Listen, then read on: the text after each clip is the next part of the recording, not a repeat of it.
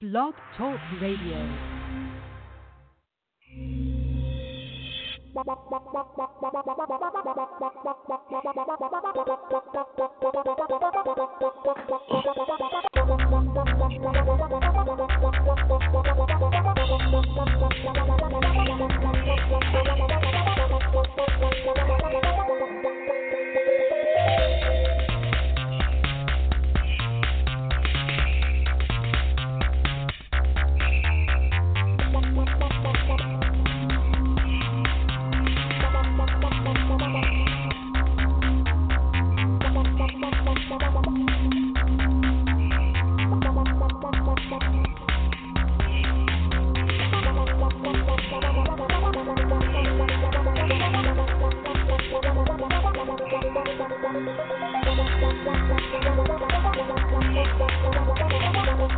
The Madden Voice. 3, 2, 1, now. And we are live. Commissioner T here, the Madden Voice. And, you know, my dumbass didn't even realize they just had the Pro Bowl selection show. I was watching wrestling. Let me just whip through the rosters real quick before I bring the guys on. But I'm going to whip through this real quick. So here we go. AFC offense: Hopkins, Allen, Landry, Hill. All right. Tackle: Stanley, Tunsil, Brown. Guard: Yanda, Nelson, DeCastro. Center: Pouncey, Hudson. Tight ends: Kelsey, Andrews. Quarterbacks: Jackson, Mahomes, Watson. Running back: Chubb, Henry, Ingram. Fullback: Picard. That's all AFC. Defense: I'm only doing last names. If you're listening for your team, you know who your players are. And if you don't know, then you shouldn't be listening to the show. All right, defensive ends, AFC: Bosa, Clark, Campbell. Linemen: Haywood, Jones, Atkins. Outside linebackers: Miller, Watt. I don't know this guy with the Ravens. Probably should know him. Juden. I don't know. Inside linebackers: Leonard, Hightower. Cornerbacks: Gilmore, White, Peters, Humphrey. Safety: Fitzpatrick, Earl Thomas. Strong safety: Jamal Adams. Special teams: AFC: kicker Tucker, long snapper Cox, punter Kern, return specialist Hardman from the Chiefs, special teamer Slater from the Patriots. That's the guy that's been blocking all the punts. All right, NFC rosters: wide receiver Jones, Thomas, Evans, Godwin. Tackle Bakhtardi, I think that's how you say his name, the guy out in Packers. Smith, Cowboys. Armstead. Guard Martin, Brooks, Sharif. Center Kelsey, Frederick. Tight end Kittles, Ertz, pretty good. Quarterback Wilson, Brees, Rogers. Running back Cook, McCaffrey, Elliott. Fullback, the guy from 49ers. Don't know how to say his name. Defense: Jordan, Bosa, Hunter. Interior lineman: Donald, Cox, Grady Jarrett. Outside linebacker: Jones, Khalil Mack, Barrett. Inside linebacker: Wagner, Kuechly. Cornerbacks: Lattimore, Sherman, Slay, Jalen Ramsey. Free safety: Butter Baker, Eddie Jackson. Strong safety: Harrison Smith. Special teams: Lutz, kicker on the Saints. Long snapper from the Eagles. Punter from the Redskins. Return specialist: Harris with the Saints. Special teamer: Patterson with the Bears. So there you have it. That's the Pro Bowl. Okay? I did that in 3 minutes. All right, that said, let's bring the guys on. And, gentlemen, we are live. Welcome to the Madden Voice. Yo. Yo, what up, man? We got a full house, fellas. Been a while since we all were together. Yeah. Yes, it has. So just to summarize, Steelers have 5 in the Pro Bowl. Bears have 3. Cowboys have 4. So there you go. Not bad. We'll take it. Nope. We will absolutely take it. So last week, after after the embarrassment against Dr. Train's very own Chicago Bears Thursday night. I came on and I played the Super Bowl Shuffle as I said I would because I'm a man of my word, and I couldn't do what I wanted to do because I couldn't do this. How about them Cowboys? Because we lost, and you don't get to play your team's theme when you lose. So last week I did not do this. How about them Cowboys? Because we lost. So therefore, last week it didn't make sense to come on here last week. How about them Cowboys? Because we lost. But how about them Cowboys? What a difference a week makes. So now I can come on here.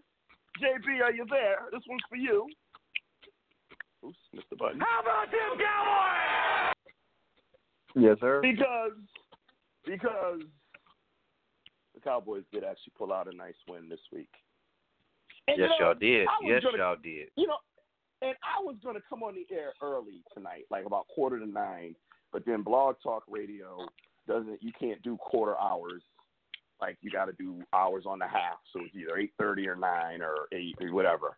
But I was going to come on myself for 15 minutes and rant about the lack of respect that the Cowboys are getting after that very impressive win. And all I'm hearing is, well, it's about time, and where has this been? And shut up.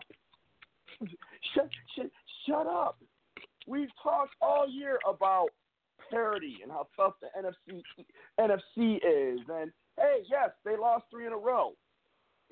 Bears playoff team a year ago, they lost to them. Bills looking like a playoff team this year, lost to them. I mean, yes, it's true. But why are you shitting on the game that we just won? I'm not happy. Let us have our moment. We anguish. You know what I mean? We get a moment, and it's like, oh, where's this been? Shut up. Because that was a good old-fashioned ass-whooping. So this week we're starting with the Cowboys. But we got a lot to talk about. We are going to talk about the Cowboys and then talk about the Eagles. And do the Eagles have a chance? Realistically, I mean, I guess all teams have a chance. But, the Eagles over the last couple of weeks, they look bad. Even though they won, that's the worst-looking team that got 2 wins in a row I've ever seen. I mean, it was just bad. So we're going to talk about that.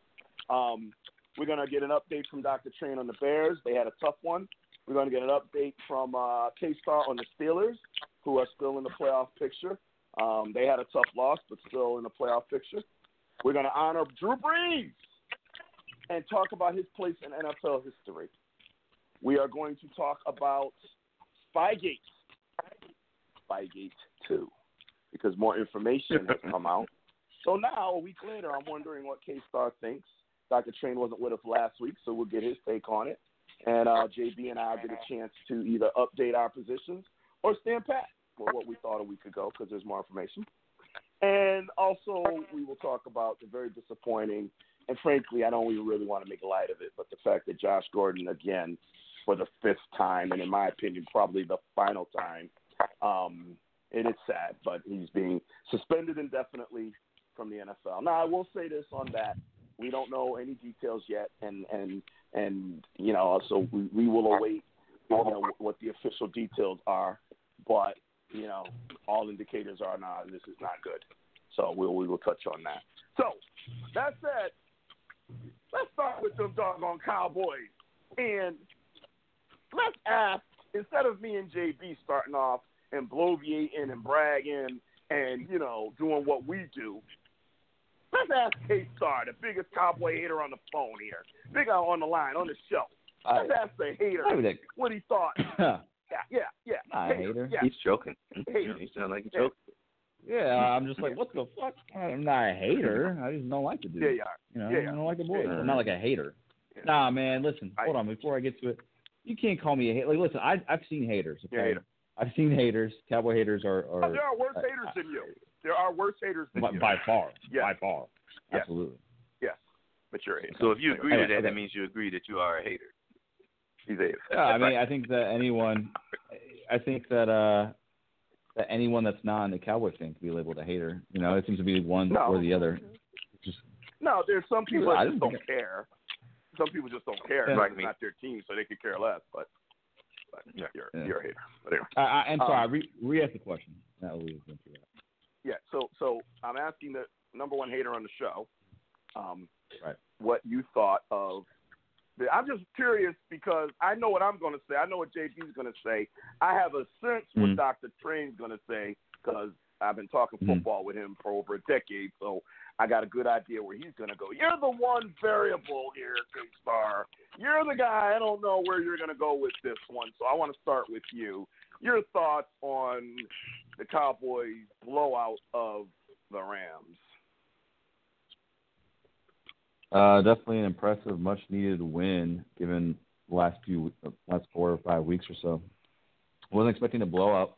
I did think that it would be a close game. The fact that they came out and just destroyed them, it was a really impressive win. The Rams, so they had a little midseason lag. They started to play really well last few weeks. They started to go more two tight end personnel, started running the ball with Gurley on a more extreme rate instead of preserving him. So they seemed to get their stuff turned around and be a formidable opponent, and the Cowboys dismantled them. So that was definitely an impressive win, and honestly, it was unexpected to me that they would crush them. Cowboys haven't really done well against winning opponents this year, and I thought they would win the game. I just didn't think they'd obliterate them, so it was really impressive. Okay. Thank you for that. Train, I'm going to you next. Your thoughts on the Cowboys' victory over the Rams? Now, y'all beat the Rams. I'm ecstatic. I thank you very much because it helped give me the consolation prize that I needed, that I was looking for.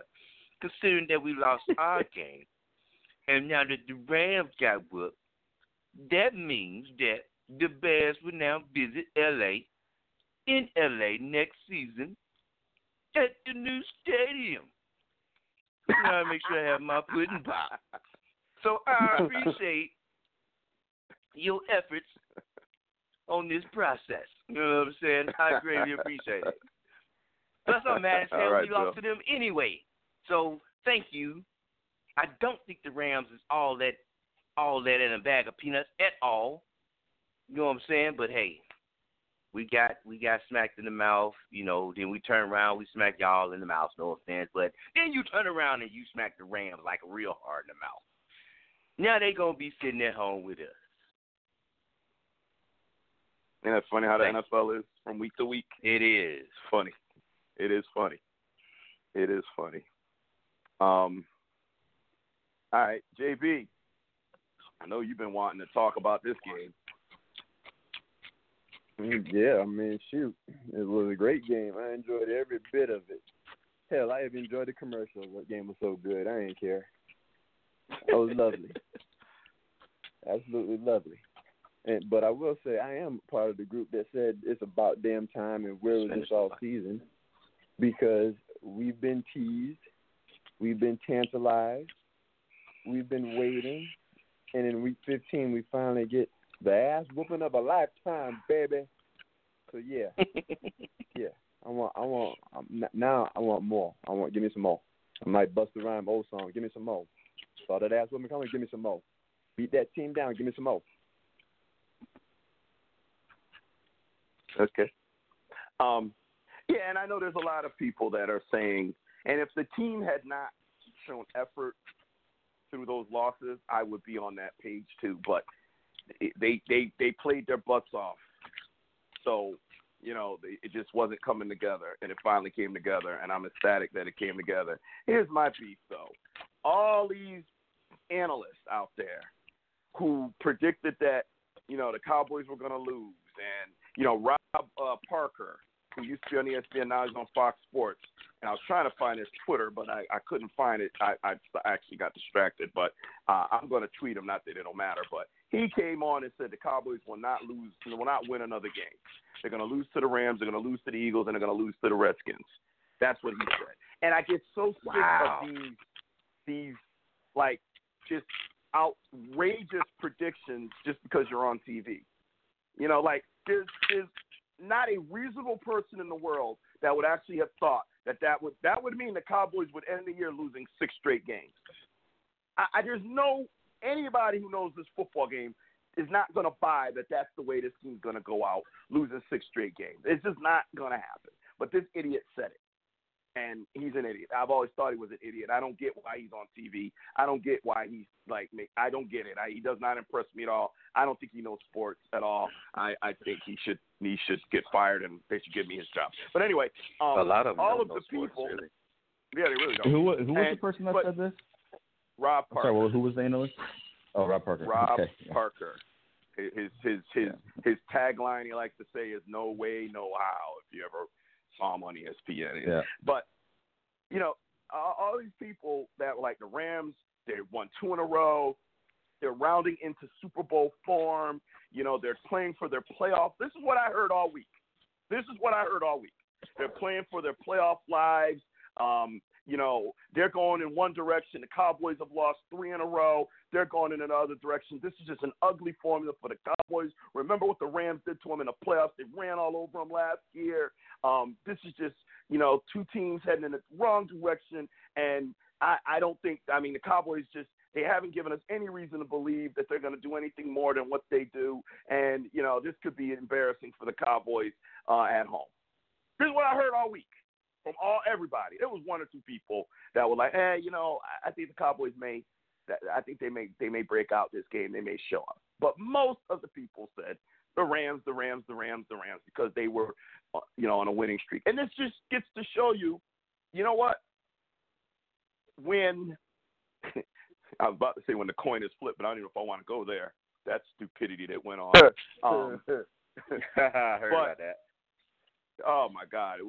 Let me tell you. I'll talk about that in a second. But that just shows that when you use statistics like only 12% of NFL teams that start out 0-2 make it to the playoffs, and now you got a Pittsburgh team that's on the verge of making it to the playoffs after starting 0-3, and I don't even know what the statistics are for 0-3.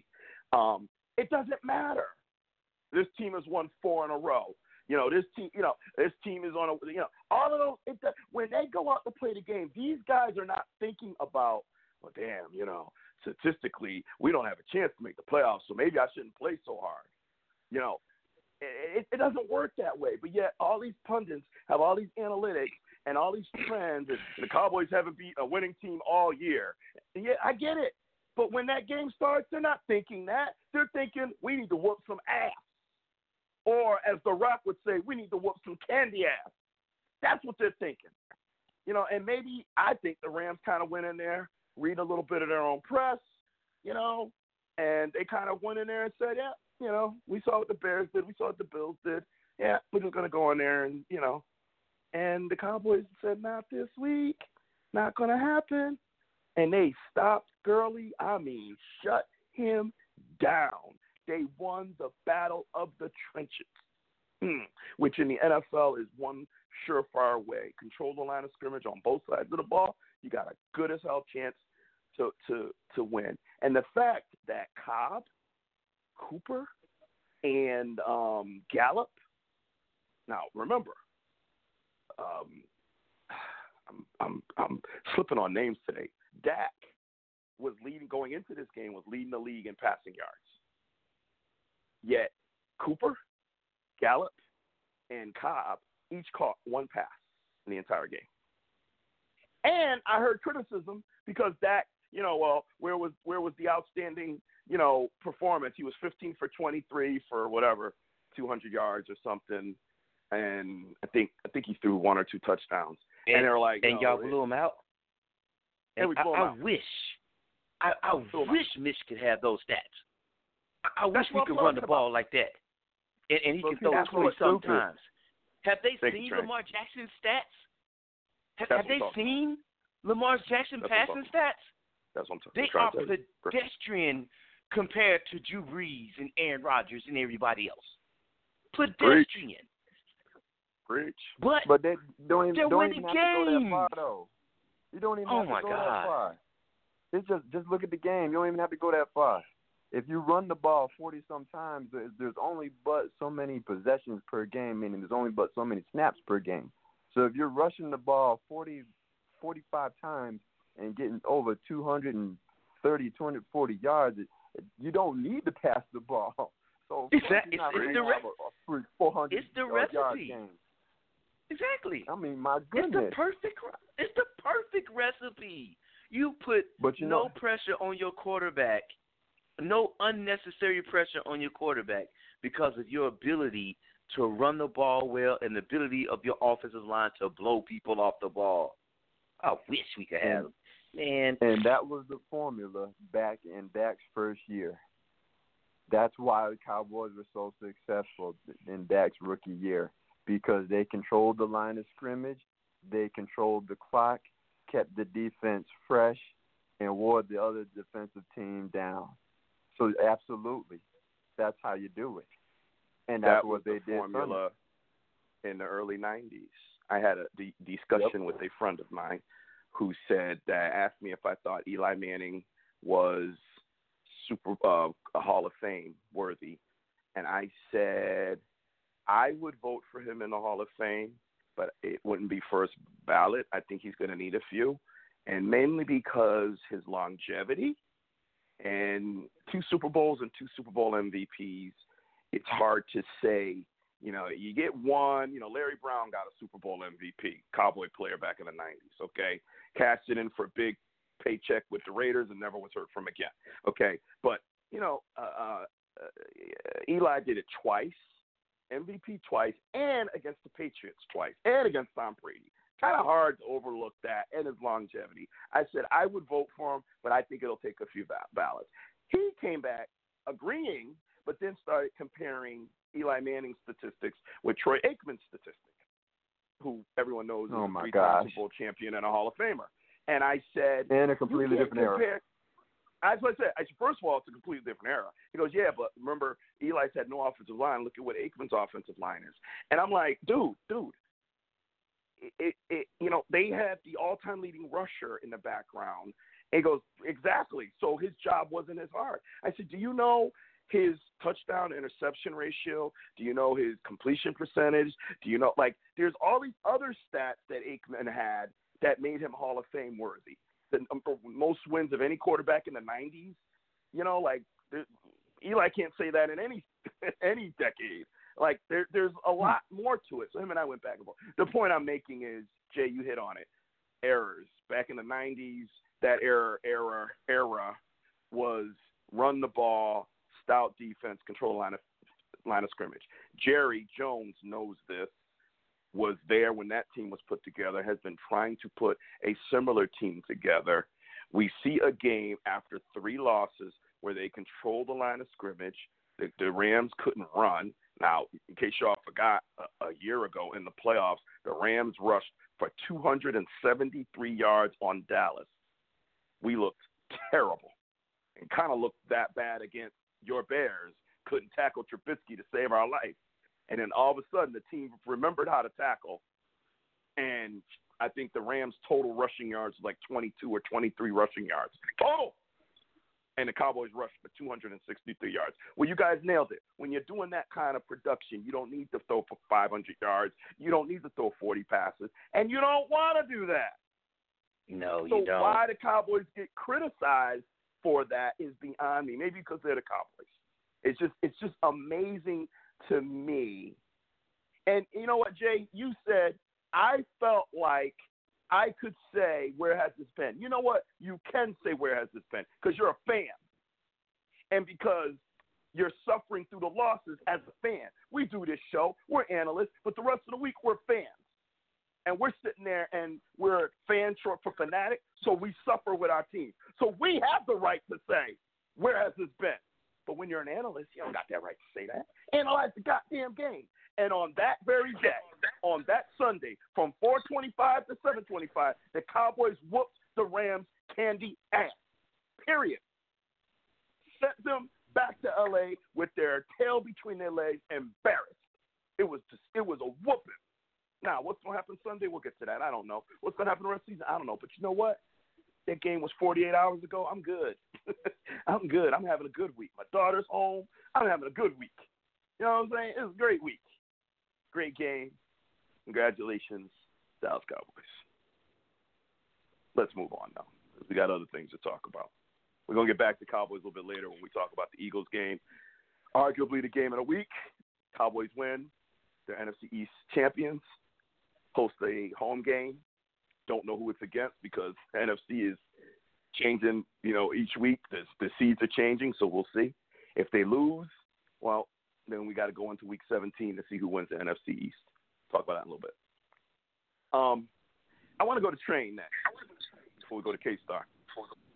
I want to ask Train because I watched the play happen live, and then I watched so many different analysts say, and apparently there was even sentiments on the field that one more lateral could have yielded a touchdown on that last play.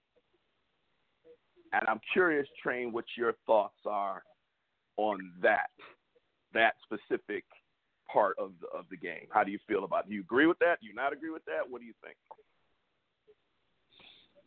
Well, it sucks that you got to be in that position for one.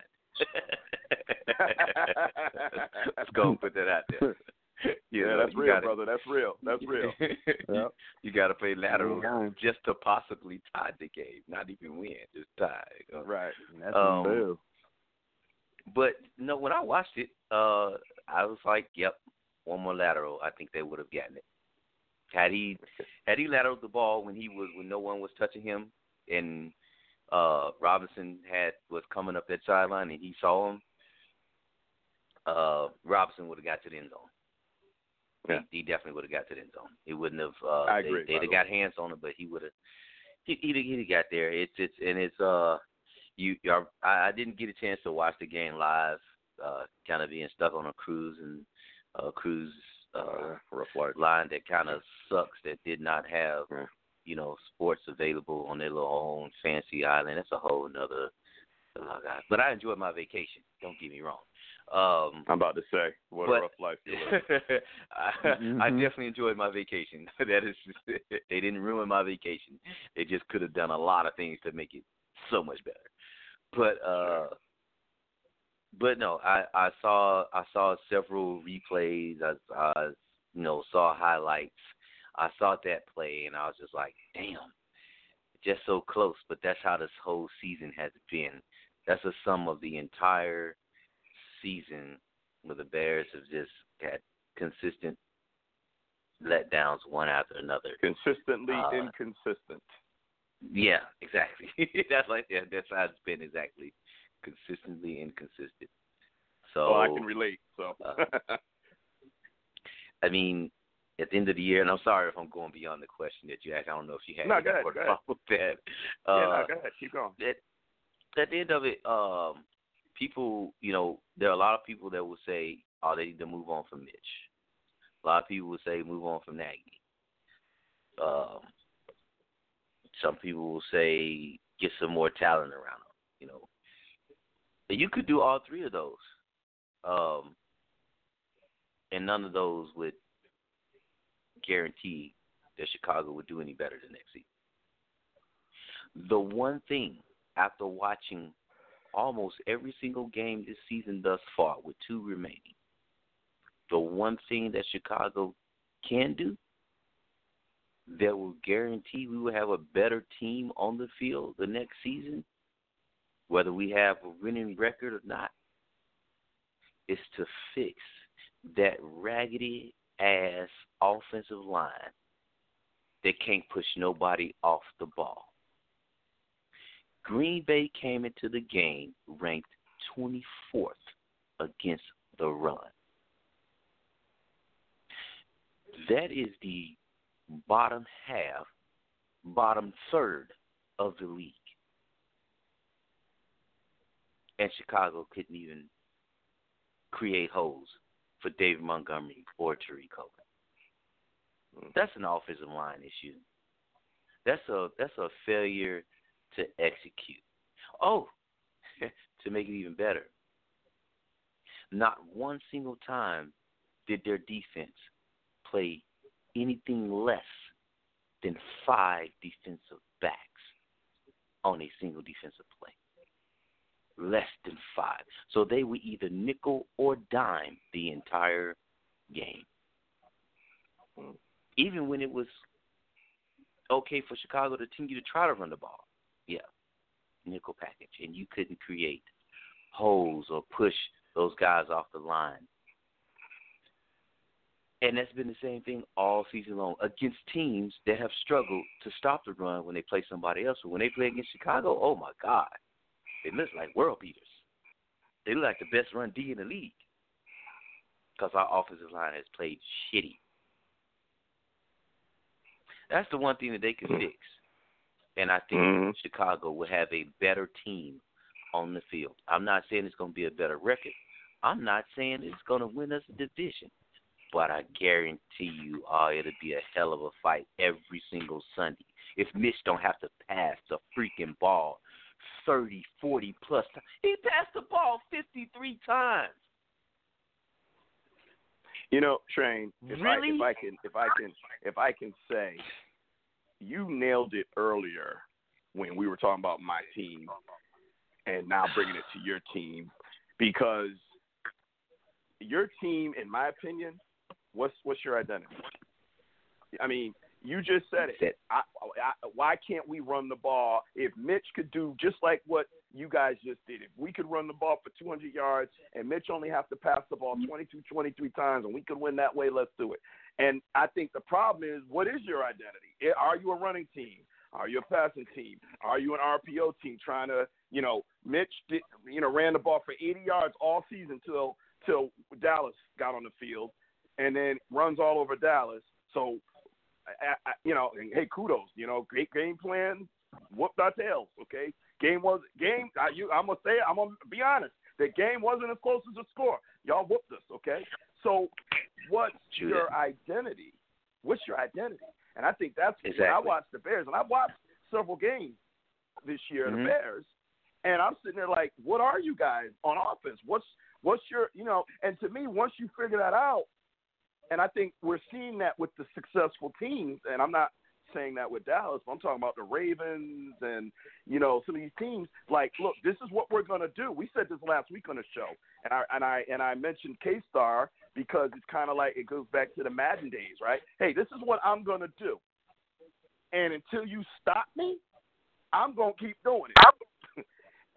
And that's what we're seeing in the NFL with the successful teams. Yes. And then some of the other teams, it's like you got figure it out. So I say all this to kind of piggyback what you said earlier, but then to ask you, if it's up to you as the man who knows football, knows your Bears, knows your personnel, you just said fix the offensive line. Are you saying we need to be more of a run first, pass second, or are you saying pass first, run second, get a new quarterback? Like, what do you see as the repair job that needs to be done in Chicago? Chicago needs to be a run first team, but I'm not saying beat your head up against a wall like if you run up against a team that's tough against the run, you run up a team that's tough against the run. But you can't even let me tell you, man, I sat back and I watched some of the Ravens game, and literally it is 3rd and 1. It is 3rd and 2. There is no mystery. You know exactly what's coming. It's like being stuck on a train tracks and looking at a train coming at you, and it's pitch black, and all you can see is the light of that damn train. It's coming. What are you gonna do? That's the identity I want. It's like, what are you gonna do?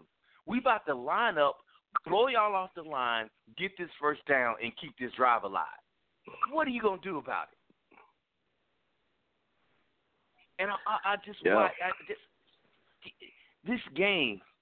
The older I've got, I've just came to understand the more football I watch, it's in the trenches. You can go have the best. You can have your DeAndre Hopkins, your Michael Thomas. Hey, if you manage to get those, good.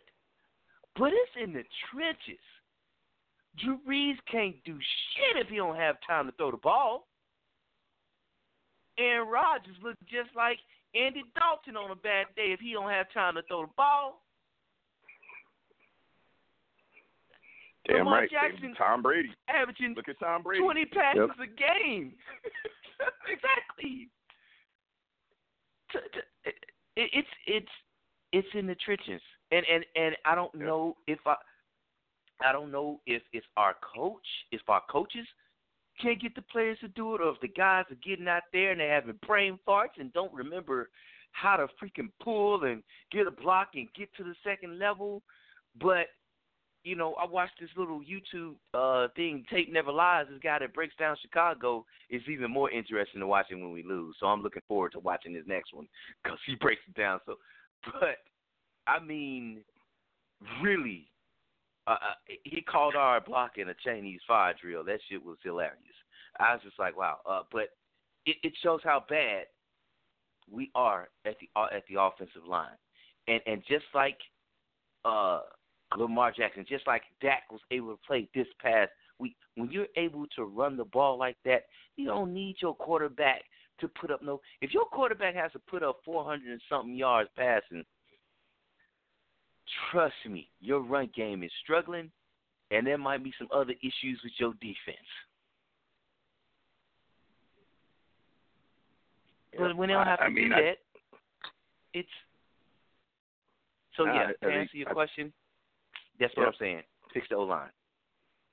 Yeah, I think you nailed it, and I think you nailed it, and I think that, you know, if you have a rare talent like a Jackson or a Mahomes, I commend especially the Ravens, who have embraced Jackson and built their offense. They took the guy that was in San Francisco, you know, when was, you know, designed the offense for Kaepernick, and he designed the offense for the Ravens. And, you know, hey, I thank God they're in the AFC, so none of us, I mean, K-Star, if his team makes it, he may have to see them, but at least, you know, we won't have to see him in train. Has your team been mathematically eliminated yet, or are you guys still alive, Train? No, we're mathematically out. We needed if we lost, the Vikings and the Rams had to lose. So the Rams lost, but the Vikings did not.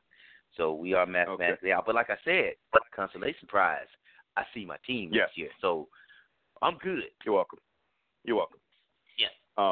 Yeah. But, you know, I don't know what the teams are going to do against the doggone Ravens, because that guy is just out of this world.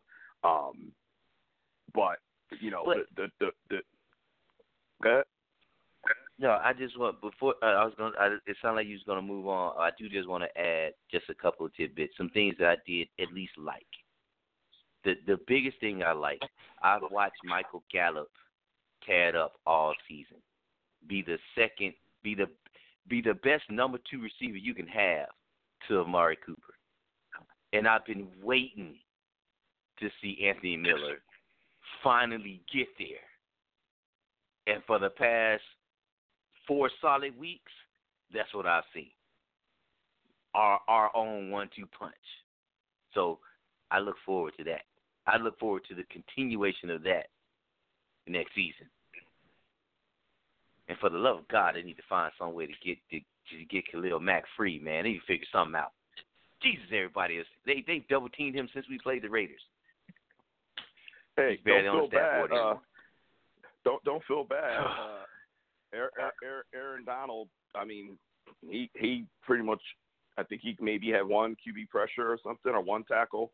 Like, he was almost blanked against the Cowboys. It happens, you know. And we're talking all-world defensive players, and it happens. You know, when you know, I enjoy, and we're gonna get to Spygate too.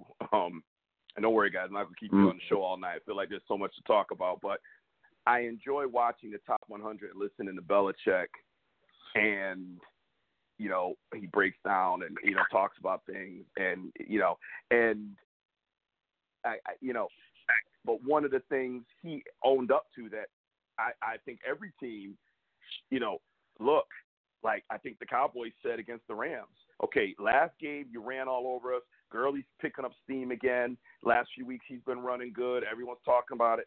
If you're going to beat us, Gurley ain't going to beat us this week. Todd Gurley is not going to beat us. Goff has got to beat us. Just like teams said against Dallas in many games. Zeke ain't going to beat us. Mm-hmm. Prescott's got to beat us. I like when a team says, okay, that's your strength, then we're going to take your strength away and figure, you know, who was it? I think it was the Bills against us, and Cooper was blanked. Amari Cooper, who had been playing incredibly, and then he was totally blanked, took him completely out of the game. And I enjoy that. I enjoy when I see that. And I think when you're the other team, then we've got to, whether it's Dallas, whether it's Chicago, and it's like, okay, Mac's an all-world pass rusher, all-world defensive player, like one of the best top 3 players, top 2 players, maybe the best player in the NFL. And if the other team says, I don't know who's on defense going to beat us, but it ain't going to be Mac, and that means the other 10 guys, time for them to say, okay, go ahead, you keep doing what you do, we got you, bro. We're gonna do what we do now because we know they taking you out of the game, so we're going to go. We're going to do what we got to do. Because you guys know, y'all watch football, right? So they double-team Mac. They double-team Lawrence. They double-team Bush. They double-team somebody, Donald. Somebody's free. So what's that motherfucker doing? What's he doing? Because somebody's free. What are you doing? Because we need you to step up. And the problem is, in too many cases, those guys are not stepping up. The other guys, they've so relied on the superstars to be superstars. When the Belichicks and all these brilliant minds of the world shut down the superstars, the role players, in too many cases, on teams like mine, Trains, and us middle-of-the-road teams, they're not stepping up. And that's got to change. I mean, for this week in Dallas, it did change. But most of the season, it didn't change. It's got to change. We need everybody. We need the role players. Step up. Do your job. You know what I mean? Have some pride. Damn. Sorry, guys. Just no. Okay. No, you're right. You're right. You are definitely right about that. We need. That's the answer to it when they locking down your best man. Yep. So, K-Star, you've been awfully quiet. What are you doing over there, man? You haven't said much. What's going on, man? No, I was just listening to you guys go back and forth about that. You really have much to say? You all right over there, man? You cool? Bro, I'm good. Okay, just checking on you, man. I picture K-Star like he's in Florida, right? So I picture K-Star like with a headset on, headset, his cell phone, with a cocktail in his hand, sitting outside. It's probably 70 degrees, sitting outside, chilling. I'm sitting over here with 3-4 inches of ice outside. Hate all you guys. Yep. We had an ice storm hit us today. Hey, I feel you, K-Star, man. It's beautiful weather, ain't it? It's pretty, man. It's real nice. Real nice. Hate all of you. And I just left Miami. I don't care. I really don't. I don't care. I just don't. Jesus. All right. Anyway, change the subject. K-Star. So I just saw Hodges is going to start for you guys. Mm-hmm. So help us understand. You guys had a tough loss, but against a competitive team. Nothing really to hang your head about. So how do you see the roster with Hodges? You guys, I believe, have dropped to the 6th seed if the season ended today. Yep. And how secure, I haven't looked that closely, so you'll have to educate us all. I guess talk about your seeding, how confident you are about getting into the playoffs, and what do you think about, is Hodges your guy? Like, has Tomlin committed that he's going to carry the run, or could we see Rudolph back in if Hodges, what's going on with your team? As far as the quarterback situation goes, it seems like Hodges likely will be the starter the remainder of the year.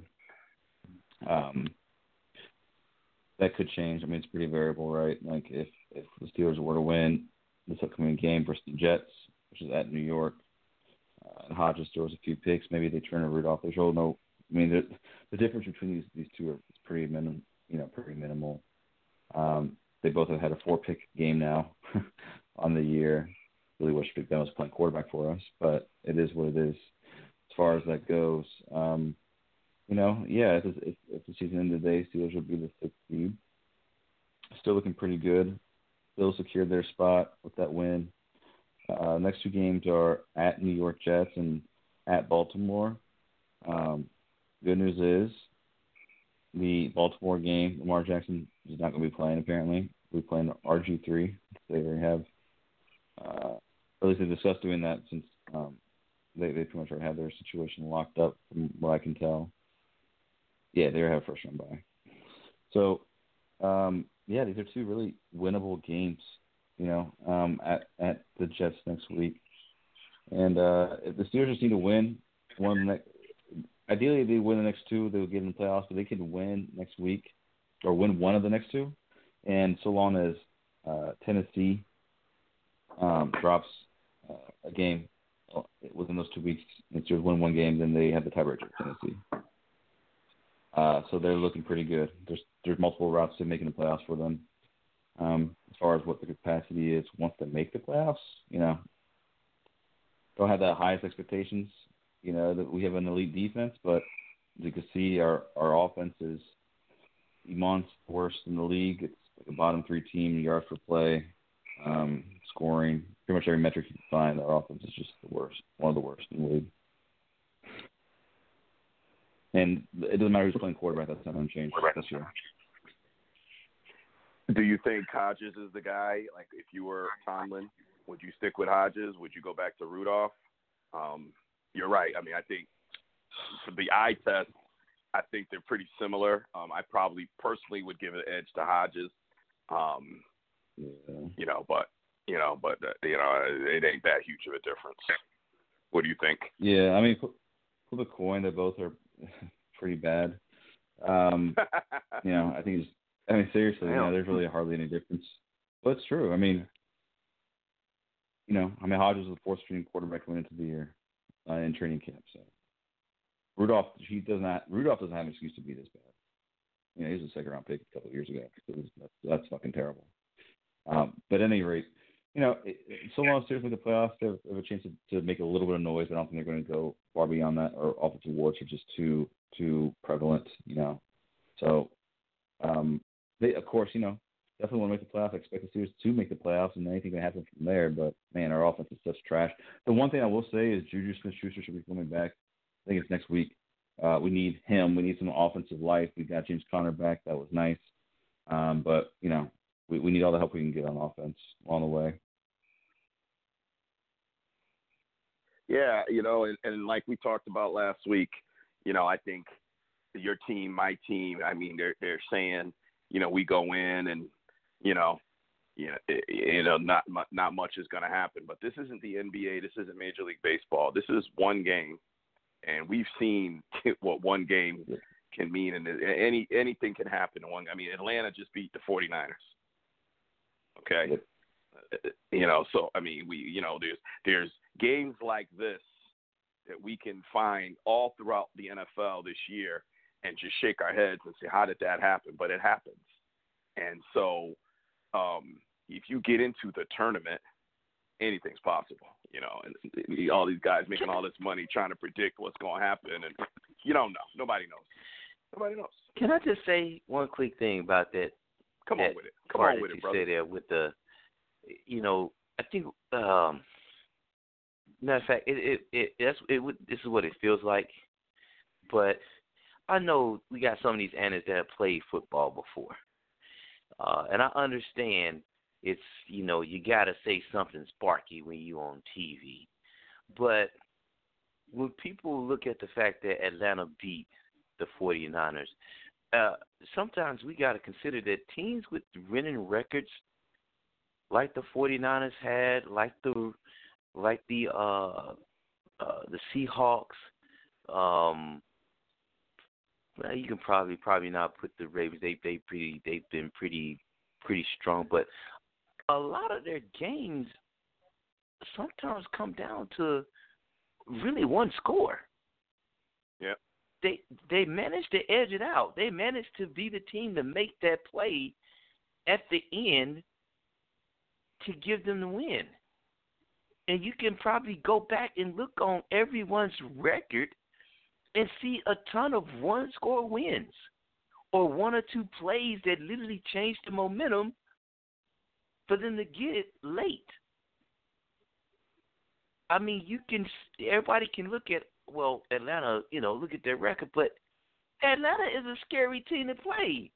There's freaking Julio Jones out there. Really? You want to cover that all day? That's not easy. Yeah, we know Matty Ice stunk it up. He messed it up in the Super Bowl, but still, the dude can throw. Austin Hooper, their defense was kind of top notch a couple years ago without all those injuries. It was. Yep. But I just say that to simply say you definitely cannot look at these teams' records and mark up your sheep and think that the winning team is just going to get it just because. Because it's just football has matchups. And some teams don't match up well with some teams. They really don't, no matter how bad the record looks. But that's called any given Sunday. In fairness, though, I didn't see that coming because the 49ers, I mean, we just watched the 49ers and the Saints in one of the most amazing games I've seen in a long time, where Garoppolo looked like Joe Montana reborn out there. And, you know, a 48-46. I mean, Drew Brees puts up 46 points and loses, you know. And this is the same Drew Brees who last night. That was last night. That was ridiculous. Yeah, 29 for 30. 29 for 30. The Colts ought to be ashamed of themselves. Okay, we were talking about all NFL teams. The Colts ought to be ashamed of themselves. And I'm not trying to get away from your point train, but there's no way on this earth that Drew Brees, as great as he is, should go 29 of 30. Okay? That's just insane. But this is the same quarterback. Yeah, did you see the pocket he was coming from? Oh my gosh, man! I could have went 20 for 30 in that pocket. I'm just saying. I could have went 20 for 30. He never had anybody around him. It was stupid. Clean. It was. I'm serious. The Colts ought to be ashamed of themselves. That's the difference between the Dallas Cowboys and a team like they just didn't play. I ain't seen the Cowboys, you know, not put out effort. That team, I don't know what they were doing last night. It's embarrassing. But the point I'm making is I'm surprised because I just saw a week ago a game that was phenomenal where the 49ers looked like world beaters, took out the Saints, who last night we saw what they did. And so even though on paper the Falcons have some talent, they've been very underachieving this year. Very much underneath. You know, and Jay's talked about that a bit because he's down there and, you know, he feels a little bit of that pain being the local guy for that team. So I'll be honest, I was surprised. I didn't see that coming. I really didn't. Only because the 49ers had played at such a high level. I was like, yeah, okay, you know. But you're right, though, Train. Your point is right on point. And it's kind of what I was saying that to say, you know, my team gets in the playoffs, K-Star team gets in the playoffs. You can't just say these are teams that are barely over 500. Oh, they're one and done. You don't know that. You don't. You just don't know. Mm-mm. So, all right. Oh, by the way, let me take a minute if y'all don't mind. My young lady's listening, and she's not feeling good, okay? She got a sinus infection. I talked to her a little while ago. She sounds a mess, not in a sick way. She just sounds horrible. I feel so bad for her. So, sweetheart, I know you're listening. Get some rest. I'm glad she's listening. I appreciate the support. But at the same time, I wish she was sleeping because, you know, when you get those things, your body needs to sleep. And that sleep is really when the body it resets and fixes itself. I wish I would kind of, you know, go to sleep. So thank you for listening, but get some sleep so you can feel better. She's got a concert later on this week that she's going to with her girlfriend. She's so excited, and I want her to be Andrea Bocelli. I don't listen to that stuff, but she does. So, hey, good for her, you know. But anyway, so I just want to throw that out there. So let's talk. We mentioned Drew Brees. I guess my question is, we know he's great. We know he's going to the Hall of Fame. But I get intrigued when people talk about Brees, Brady, Manning, Rodgers, and it's almost like they put everybody ahead of Brees.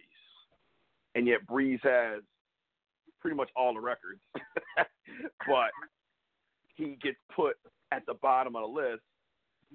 And, you know, because, I mean, he's got one Super Bowl, Manning's got two. You know, we know Brady's got too many, and Rodgers is still playing. You know, he's a little younger. But I guess I'm going to ask you guys, you know, if we, I guess I'm trying to figure out a way to ask this question. I'm going to ask it this way. All right. So let's use the very commonly used Mount Rushmore, right? So if there was a Mount Rushmore of quarterbacks and you had to pick 4 quarterbacks, you can answer it one of 2 ways, whatever you guys want. You can name all your 4, or you can just simply say, yes, he would be on my Mount Rushmore if you want, whatever you guys want to do. But I guess the question is, because I've felt for a long time that Drew Brees is the most underappreciated first ballot Hall of Famer quarterback ever. Underappreciated. Not one NFL MVP. Manning's got 5. Drew Brees doesn't have 1. Drew Brees is breaking every Peyton Manning record out there and beat Peyton head-to-head in the Super Bowl. It is his only Super Bowl, but he beat Peyton head-to-head. Okay? And yet not 1 league MVP. Not 1. It's a travesty. Now, I go back and look at all the league and look at, who won and shit. But to look at his career, what did Brett Favre have? 3, 4, 2, 3, 4? I don't remember how many he had. He had a handful too. Manning, 5. Yeah, 3. Yeah, okay. Brady, how many does Brady have? 2, 3? Mm-hmm. I think it's 2, yeah. Yeah. Drew Brees doesn't have 1? Not 1. 40 years old. Not 1. So I guess let's start with JB on this one. We'll start with JB. Would he be on your Mount Rushmore or not, or do you want to name your 4 if you can? It's up to you, however you want to answer it. Well, I think naming would probably be a little difficult off the top of the head, but I think he'd, at the very least, be a part of that conversation, and I absolutely agree. I think he's probably the most underrated of all the quarterbacks out there in that upper echelon. His name deserves to be up there, and let's not forget, this is a guy that had a significant shoulder injury, had to have reconstructive shoulder surgery back when he was with the Chargers, and they basically casted him off for nothing. He was about to sign with the Dolphins, and they didn't even pass his physical. He lands with the Saints and blows up.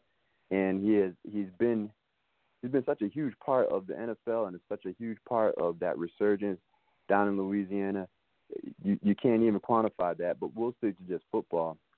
The dude he's had what was it? Michael Colston, 7th round pick. Hey, JB. If I remember. Yeah. I'm going to just jump in because you kind of didn't answer the question. You said your answer you're giving your answer was he would be part of the conversation. We don't do that on this show. You got to be definitive, okay? If you don't want to name all 4 because you're not prepared, I understand that. That's fine.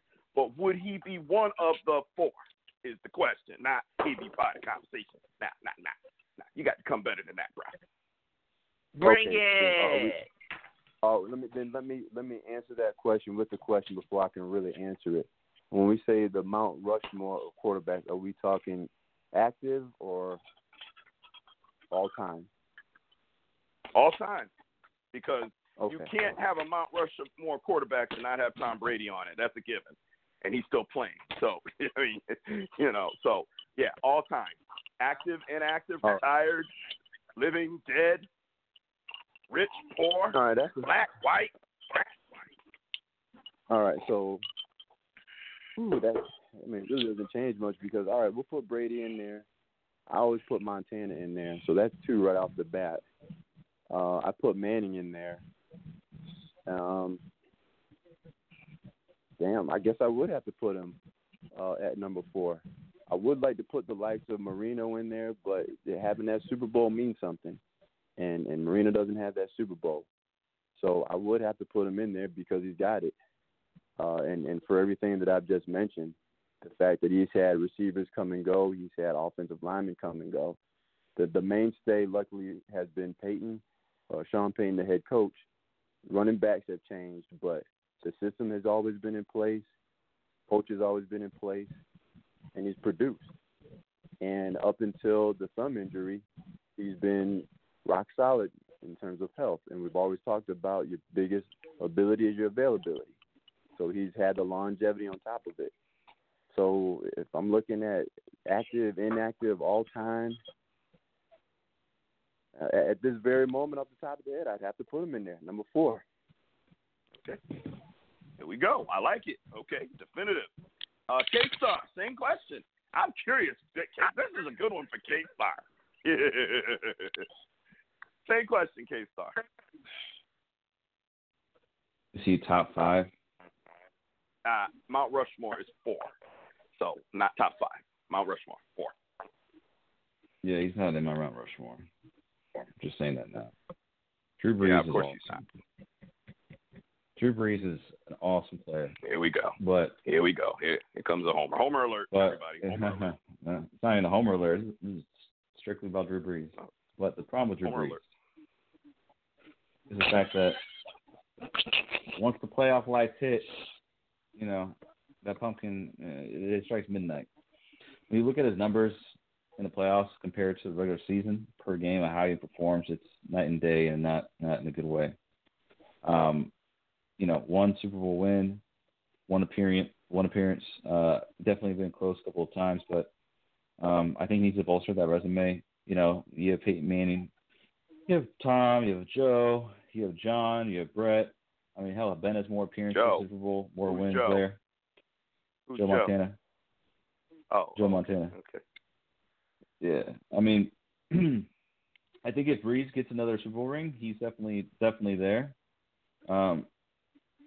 But I really do think it's contingent on that, which, he's had such a great career, but his playoff runs have been pretty lackluster relative to some of these other guys.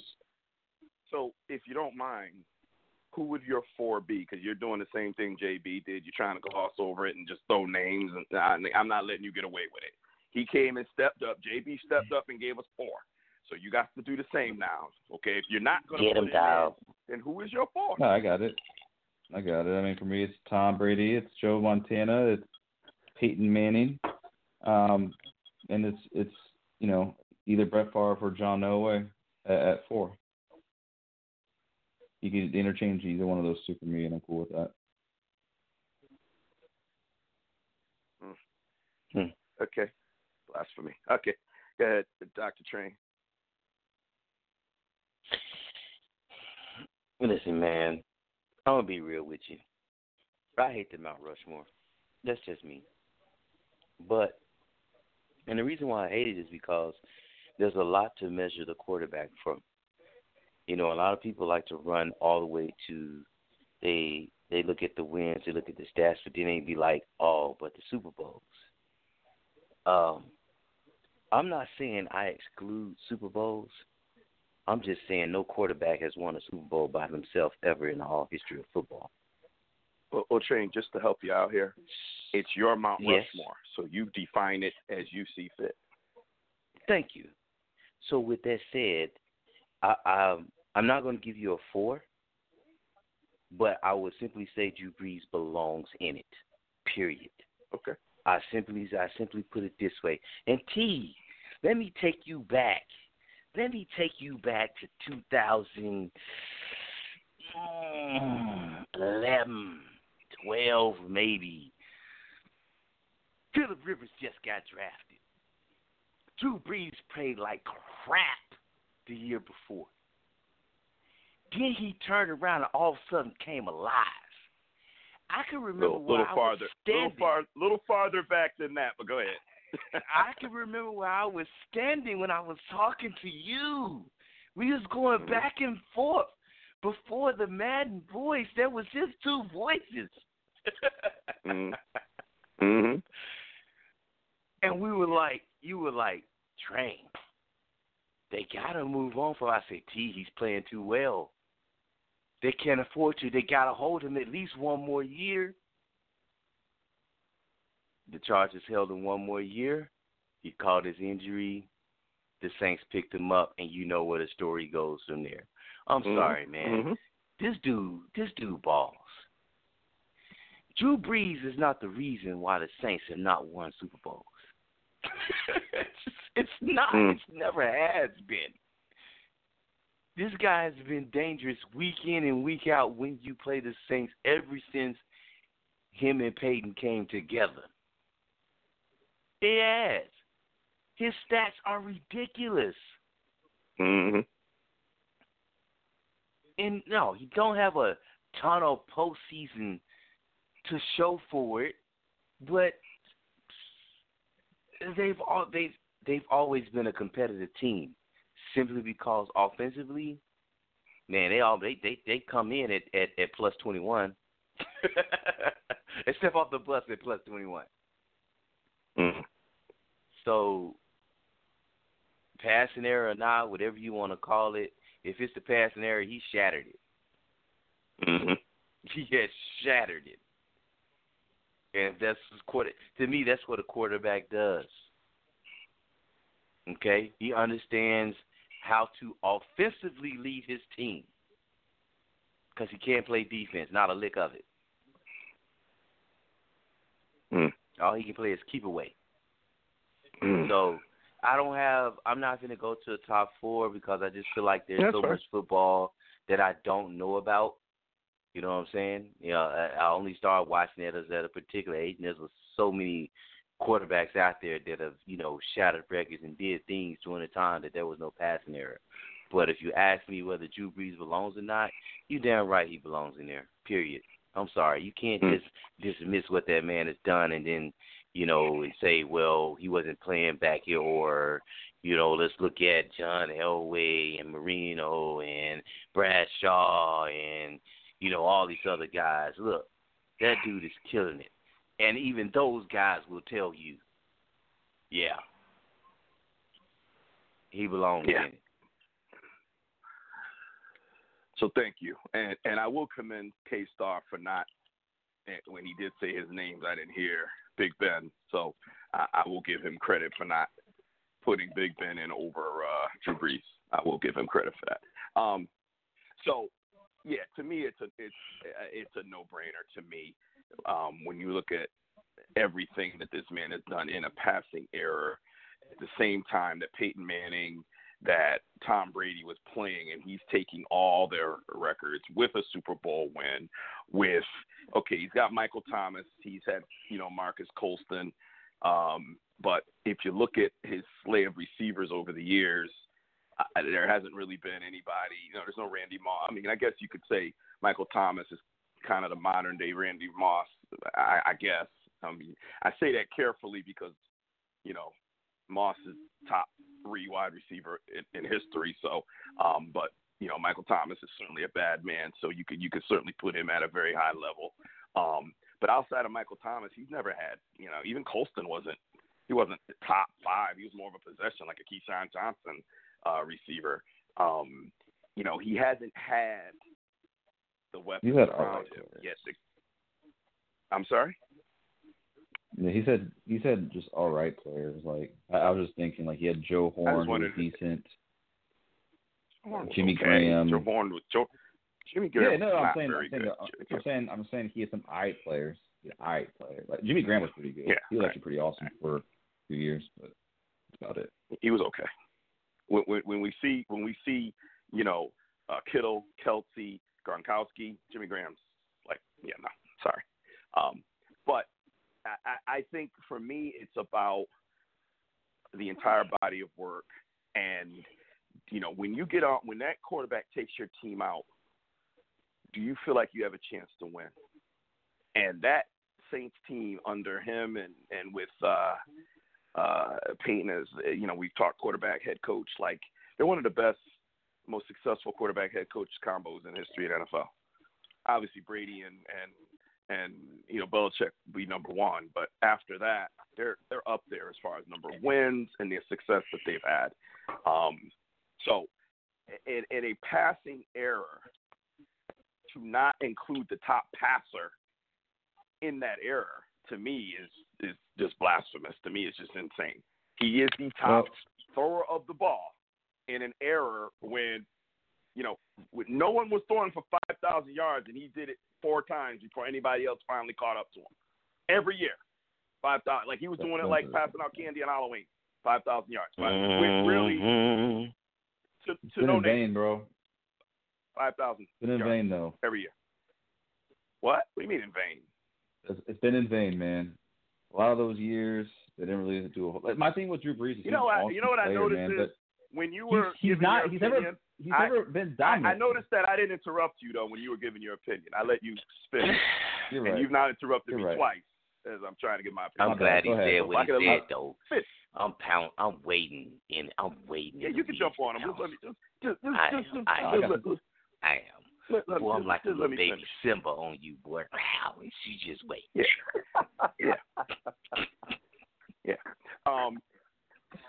So to finish my point though, in a passing era, the guy as if we're sitting up there and we give Marino all this credit for the 5,000-yard season he had, one Super Bowl appearance, never went back, and he's a Hall of Famer, and so many people, talk about him being one of the greatest passers of the ball ever and give him all this credit. Well, in all honesty, he can't even sit in a conversation with Drew Brees. Can't even sit in the same conversation.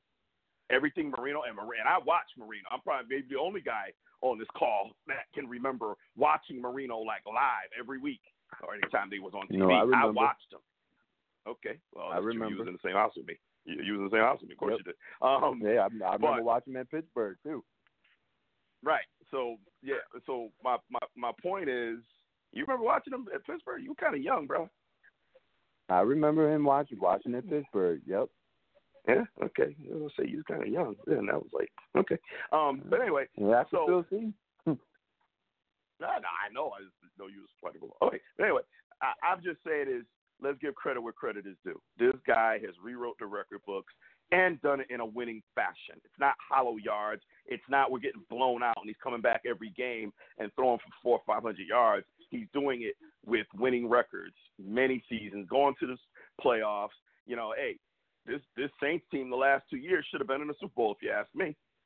Okay, So you got the Minnesota Miracle. That was a defensive issue, and then you got that damn bullshit pass interference call 2 years in a row. Saints could have been in the Super Bowl, and if they win one of those, what conversation are we having? So and those were not his fault, as Train alluded to. So I'm just saying, underappreciated. Should have won at least 2 MVPs, and I may at some point go back and tell you the years he should have won. And a phenomenal quarterback. And I'm telling you, if you got one drive to score, and you look at the history of this game, I can make an argument Drew Brees is the guy to get you in that end zone. Some people will say Peyton Manning. Some people will say Tom Brady. Old heads will say Joe Montana. But I got to tell you, Drew Brees, he's in that conversation too. All right, I've said my piece.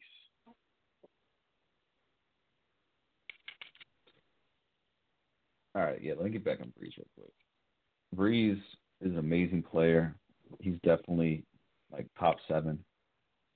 I would like to see a little bit more success in the playoffs from him to sustain that level of play. A little more. He's been unable to do. Playoff. Hey, let me finish. Yeah, that matters. I will. Because we're talking about the totality of a career. You have to wait playoffs and factor it in there. You can't just ignore it and say, oh, well, it's the team. Well, okay. I if don't it's the disagree team, with the that QB statement. Go ahead. Yeah, well, let me just finish. You can tell me what you agree and disagree with, Trey.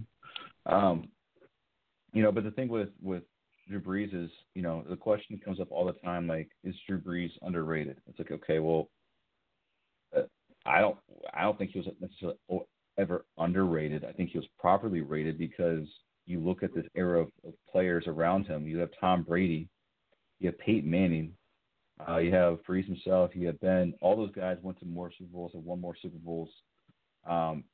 Brady and Manning hogged all the MVPs really, especially Manning for quite a while. And so, it's like, okay, well, 3 of those guys were in the AFC, right? In the NFC, you had Brees, you had Aaron Rodgers. Okay? So the market was cornered to the AFC for quite a while. But NFC, you only saw Brees, and you only saw Rodgers emerge and make a Super Bowl appearance one time in their careers. So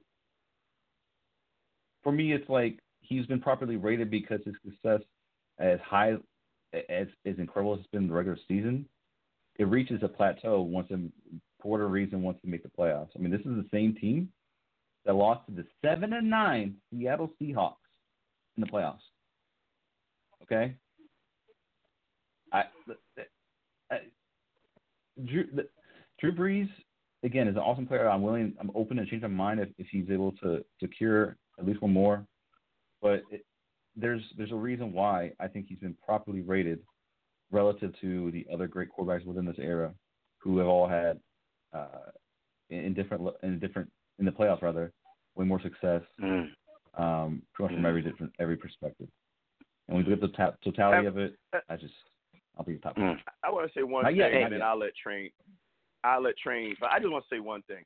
K-State, you can't sit here and agree with me when I say we go into the playoffs and anything can happen, and then you a half hour later bring up how the Seahawks beat the Saints with a 7-9 record. We just acknowledged that in the playoffs anything can happen. The Seahawks won their division. They did enough to win their division. And guess what? Sure. It's a home game. And they got the win. So, you can't have it both ways. Then you hold it against this guy, but then you just acknowledge that, yep, that's football. One game, anything can happen. It's one game. But Drew Brees has been Drew Brees is 40 years old. Drew Brees is 40 years old and has made the Super Bowl one time. That's more than just one game. He's been in the playoffs several times. That's my point. Because Lord knows if a Delvin Hodges-led Pittsburgh Steelers make it at 6 seeds and mess around and win their first game in the playoffs, folks are really going to flip a lid like, what the hell? Nah. Look here, man. Look here.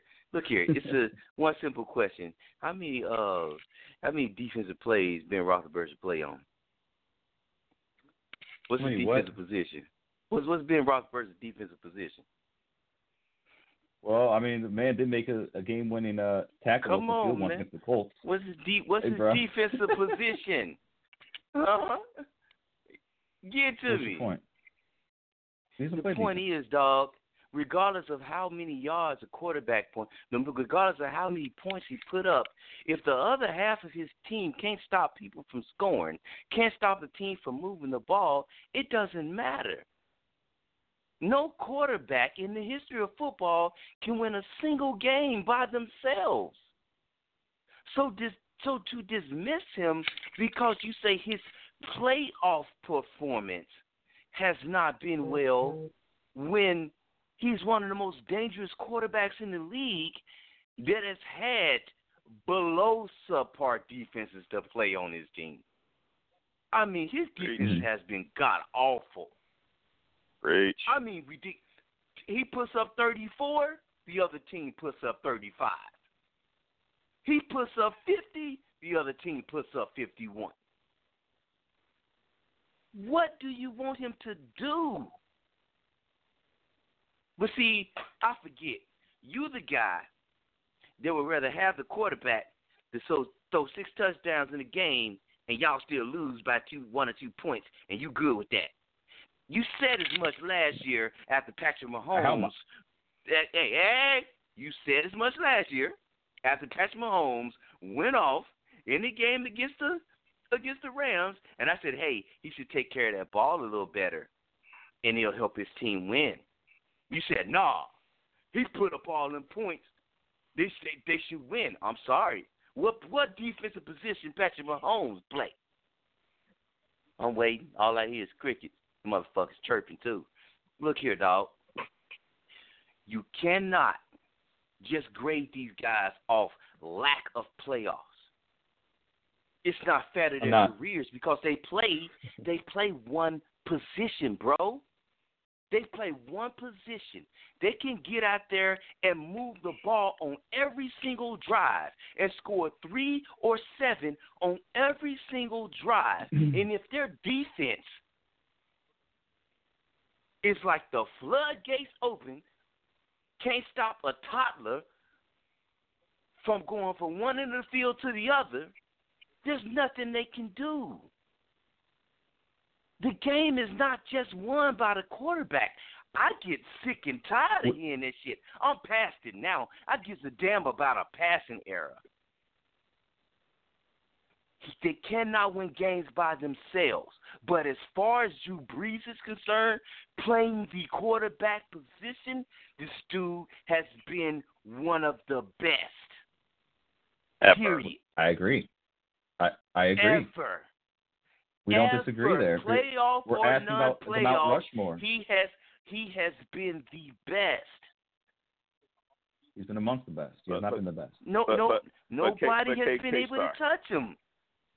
K-Star, what you're overlooking are glaring, like, before Brees, the only 5,000-yard passer in history was in '84 and was Dan Marino. Brees has done it. I'm going to count the number of times he's done it. 1, 2, 3, 4, 5 times. 3 times in a row. He's on his 4th year in a row of throwing over 70% completion percentage, and he's done that 6 times in a row. He's never had more interceptions than touchdowns like another quarterback that you put on the Mount Rushmore, and so did I, that has 2 Super Bowls, but his last year had more interceptions than he had touchdowns. Like, you know, he's 6 years in a row over 100 yards, 100 quarterback rating, the old 158.3 quarterback rating, although he had a 148.3 last night, which I don't understand. 29 for 30. I don't get that. And he didn't have a first quarterback. I thought that should have been 150. That wasn't even it. I thought it was 153.8. No, it was 148.3 is perfect. 158.3 is perfect. It was 148.3. Yeah. It's unbelievable. But I mean, when you're looking at what a quarterback, it was 148. Yeah. Some bits should have been 200. I'm sorry, 148.9. I'm looking at it right now. But my point is, and then I'll, okay, so you can respond. But my point is, when you're looking at what a quarterback's job is, it's hard to argue that for him, he goes out and does his job arguably better than anybody in the history of the game. Arguably. I mean, the numbers scream consistency like we've never seen before. Not even Tom Brady can boast these numbers over the length of time that Drew Brees has done it. And so you make the point, and Train already addressed it about wins and losses and playoff appearances, but that does also focus in on the team aspect of it as well. Eli Manning, who I would put in the Hall of Fame, but a lot of people wouldn't, because the defenses are what won those Super Bowls. The defenses are what got them to those Super Bowls. Mm-hmm. So I would hear that argument, and I would be like, you're making a good argument. I myself would say, man, I can't ignore the fact that the dude's got 2 Super Bowl MVPs and beat Tom Brady both times. I'm sorry, I can't ignore it. So that would be my rip up. And I'm a Cowboys fan, but I'm holding on to my football integrity. But I'm just saying, and you talk about John Elway, dude didn't win a Super Bowl until he was 38 years old. He was 38 years old. And then he went back to back. Then he went back to back. Okay. At 38. And then he went back to back. Yeah. But you want to look at his? And he also went to one, his rookie or his second year in the league. Yeah, and lost. But yeah, okay. He went to a few and lost. I get it. And that's why I think what we have to really consider is, what do we put, you know, what do we give the quarterback and say this is the quarterback's, you know, kind of credit, and what do we blame on the quarterback? And if you're saying that the losses that the Saints have had are on Drew Brees, the statistics scream otherwise. The statistics don't support that claim. They just don't back that claim that it's Drew Brees. And like I said, we can go to recent history and talk about a penalty that shouldn't have happened, or a bad defensive play on Stephon Diggs that shouldn't have happened at the end of the game that blew 2 trips that could have been to the Super Bowl. I just think I think you're the exact reason why I wanted to have this topic, which is I think people are not being fair to Drew Brees and not appreciating his greatness. Let me ask you this then, because you both are kind of dismissing QB wins for the sake of your argument. What puts Tom Brady above Drew Brees? What? Well, I think Tom Brady? Would say why is Tom Brady? If Train, you're so dismissive, especially you, of success in the playoffs. Why? I'm not. If you say that, you didn't hear my argument. But go ahead. Why is Tom Brady ahead of Drew Brees to you? I don't know that I said he was ahead of Drew Brees, but go ahead. I don't know that I said that. I just said. To be honest, and I'm kind of on the same with T when you say Tom Brady being ahead of GG, and that's simply from my perspective of the quarterback position. But let's just say I do entertain you and say, "Yep, I give him." I a want nod. your opinion. I'm giving you better than Tom Brady? No. Oh, you asked me at pure quarterback position? Is that no? Yes. Because you just changed the question. Because you asked me No, one I didn't. question, I'm which I was my about to assumption. answer, Hold on. and then you asked me specifically. Wait a minute. Zoom out for No. No. Hold on. You just asked me. You did just change the question. You changed the question because I was about to answer what you asked, and now your question is he better at the quarterback position?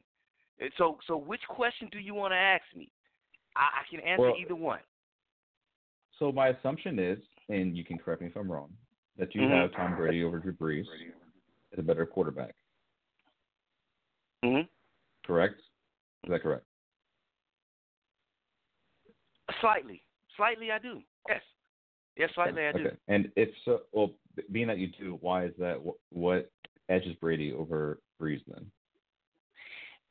That's why I said that. See, that is your first question, and so I said if I wish to entertain, because I said I don't know if I would, but a slight edge for me is the ability to consistently watch Tom Brady win those close games, get those fourth quarter drives, whether it be regular season or postseason. Mm-hmm. Like I consistently have watched him get the ball the last 2-minute drives of fourth quarters and drive it downfield to put his team in position to win. Consistently. Like it's been like, oh, Tom Brady got the ball, 2 minutes left. Like, we know who's about to win this one. We've seen it. That's what the quarterback is supposed to do. So that's and the my coach slight. manages That's the my game. slight edge. The coach manages the game in the second half to allow that, and there are teams that have quarterbacks that can do that last drive, but they don't have the coaches that manage it properly. And then guess what happens? The other team comes down, and we saw it what the freaking Eagles against the Giants, the Eagles against the Skins. Like the Eagles could have lost both those games, but those coaches didn't manage the clock, didn't manage the play calling enough to say, okay, we're going to make sure we have the ball last. Belichick does that. So there's some Belichick factor there too. But absolutely, Brady is the one orchestrating the drive and probably one of the best ever at, that 2-minute drill and getting in the end zone or getting in field goal range. Absolutely. I myself don't know, in all honesty, if I would say I said Tom Brady is a no-brainer Mount Rushmore. But I also think Drew Brees is a no-brainer Mount Rushmore. I also think Peyton Manning is a no-brainer Mount Rushmore. So 3 right there. Those 3 right there to me. I would agree. And then, absolutely. And then that fourth one, we might be able to have a debate on who that fourth one is. Could it be Favre? Could it be Joe Montana? Could it be Big Ben? Ben's had I'm being fair. Ben's had a great career. And he still, hopefully comes back next year healthy and, that fourth guy, Aaron Rodgers, maybe, I don't know. But, there's a lot of people, I think, that fourth. I think JB said Joe Montana. Great choice, probably who I would pick. But for me, 3 no-brainers are the names I mentioned. And then, it's hard to leave Joe Montana off that list. But to say who – now, when we talk about better, yes, most successful, hands down, is Tom Brady. I mean, most successful, hands down. But I don't know. I mean, if you're starting a franchise now and could pick any quarterback in the history of the game, do you pick Tom Brady? I don't know how many people would. You pick Tom Brady if you know you had Bill Belichick. But if you don't know you got Bill Belichick, I don't know if you still pick Tom Brady. And see, that's always the question mark right there. When you take these guys out of the system that they learned, that they honed, that they made it their own, you don't know what you would get. But we saw Peyton Manning be successful under 2 different head coaches. I mean, we saw him do that. We saw Joe Montana do it too. For those of you old enough to remember him going to Kansas City and taking that team to the playoffs at 40 years old. Just saying. We saw Jerry Rice go to Oakland and put up numbers at 42 years old. Just saying, some players can play. You just put them out there; they're going to play. They're going to perform. Sorry, I just had to say that. No. You're absolutely right. But truth be told, no, I haven't seen any Aaron Rodgers outside of, now you can say he got his second head coach that he's playing under, But at first it was all McCarthy. You haven't seen Brady outside of Belichick. You don't know what that looks like. We have some Brees. We have some Brees. Yep, we've seen Brees. Two different players. Yeah, Brees. Yeah. Yep, Brees turned it on. If he hadn't got injured, ain't no telling way better what the Chargers would have done. But he got injured, and it almost made the decision easier for the Chargers that he got injured. They drafted Phillip Rivers the same year after he got injured. And he still played for 2 more years. Let's hold on a second. There's two things that we're forgetting. Number one, remember that Sean Payton was suspended for a year. How did Brees do that year? If I remember correctly, still did pretty good. So that same combination, coach and quarterback, we always talk about, he was without his coach, still put up the numbers. So that's one thing that we kind of forgot about. The other thing that we've also forgotten about, or at least haven't mentioned, is all these other guys that we're talking about are a whole lot taller than Brees. Brees is only 6 feet tall. And he's got offensive linemen that are 6'4", 6'5", 6'6". In this day and age, we've always talked about the stature of the quarterback up until the last few years when we see the more mobile quarterback. But in terms of pocket passers, 6'4". I think Eli 6'4", Peyton 6'5", Brady 6'4". All these guys are 6'3", 6'4", 6'5", and up. This dude's barely 6 feet, and he's putting up the numbers that he's putting up. So that further adds to the point of this discussion and why he needs to be in there and why he's able to put up these numbers, how he's able to do it, being so short, relatively speaking, to the other quarterbacks that we're talking about. So we can't let that fact that he's shorter than most of these quarterbacks discussed go by the wayside. That's extremely important. I think the other thing to keep in mind is let's ask ourselves this question here. So Belichick and Brady have had a great dynasty. I said last week it's over. I believe it's over. We're going to talk about Belichick in a minute. But take Brady off that team and, Bledsoe gets hit and bringing someone in off the bench and say it's Drew Brees. How do you think Drew Brees does over the last 20 years with Belichick as his head coach? How do you think Brady does in San Diego and then in New Orleans? We'll never know. But I tell you this, I think it's a safe bet that Brees would do just as well as Brady did under Belichick. I think it's a safe bet that Manning would do just as well.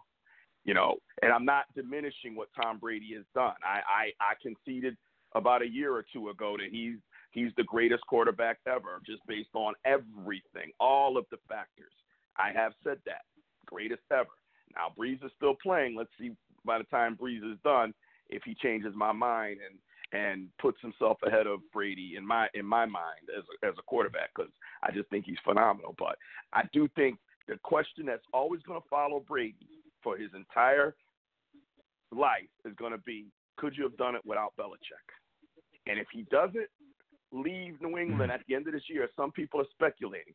There's a lot of noise up here about, he put his house on the market. There was some stuff he was doing, local charity and some type of work that he stopped. And there's a lot of scuttlebutt that he's going to be moving. Now, he's rich. He can move anywhere in the country and still play for New England. He's loaded, But he might be getting ready to say, I need to go finish out my career. Remember, he said he's playing at 45. And, he could be saying, you know what, I want my legacy to show that I was also successful without Belichick and Kraft. Because that's going to follow him everywhere. Just like Emmitt Smith, it's to this day. Yeah, but if Barry Sanders had been behind that offensive line, what would Barry Sanders have done?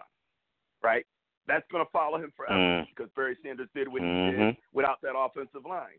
So these are questions that may not. By the way, Emmett did actually say that he feels that Barry, if he had kept playing, would have been the first 20,000-yard running back in history. And I appreciate Emmett saying that. That takes a big man to say something like that and recognize that, in all honesty, Barry Sanders was a better running back than you. You had better numbers, but let's be real. Barry Sanders was a better running back. I mean, I'm a Cowboy fan, and I can say it. So I think we got to keep an eye on what Brady does in the offseason. And I think that question, if he stays with New England and nothing changes and he plays another year or two in New England, hey, God bless him. He had a great long career, a lot of Super Bowls, made all his money, never have to work another day in his life. But we're always going to wonder, could Brady have done it under another coach in another system without Belichick? Could Belichick have done it without Brady?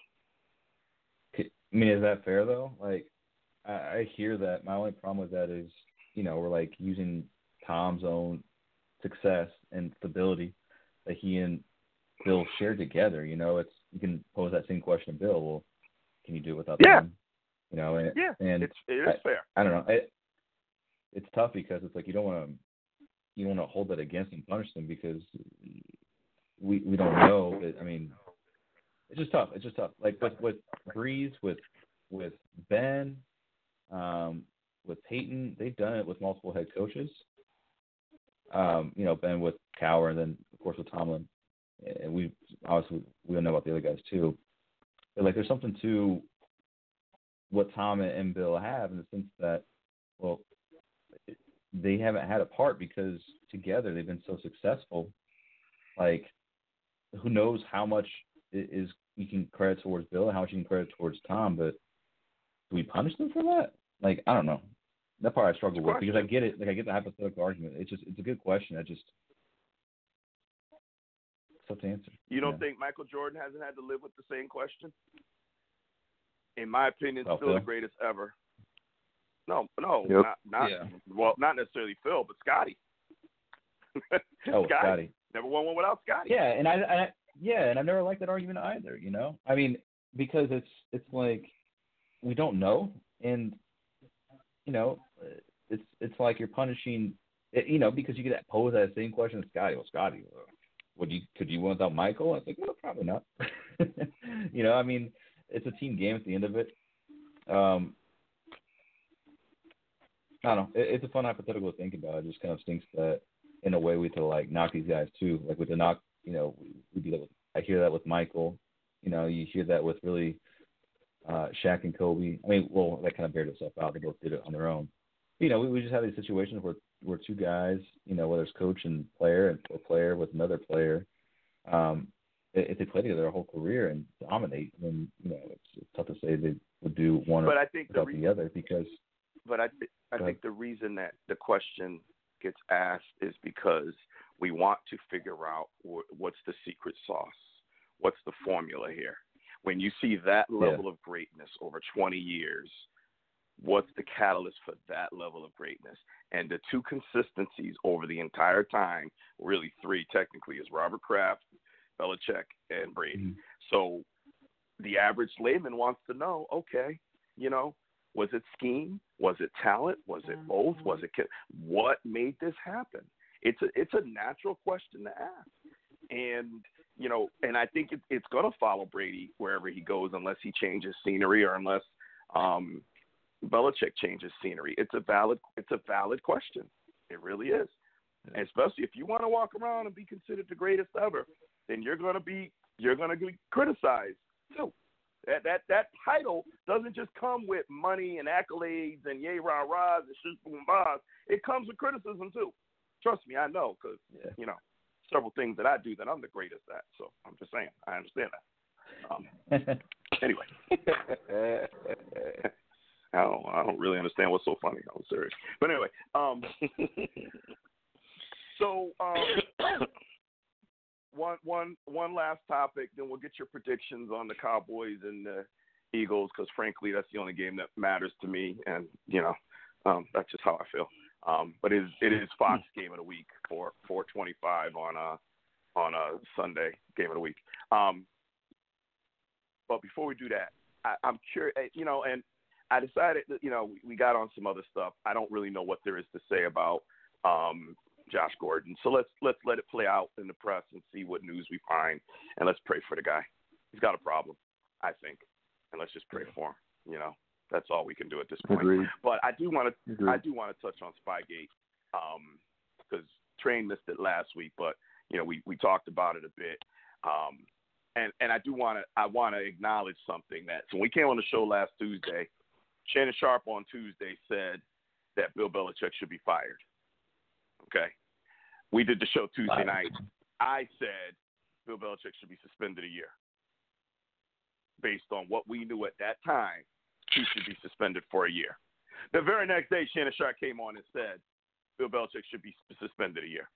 And Skip even called him out and said, but yesterday you said he should be fired. He said, yeah, well, he should at least get what Sean Payton got, which is a year, which is exactly what I said the night before. Could be a coincidence. It could be, absolutely. But it's just kind of ironic that he, in one day, with no new news, no new information, he changed the story so much. But anyway, I digress. So we now have heard, we've seen the video, we've heard the audio. We had opinions last week. I'm curious now. I'll start with K-Star, who specifically last week said, I don't really know enough to really have an opinion. We know a lot more now. So, K-Star, what do you think now that you've heard, I'm assuming you've heard the audio, seen the video.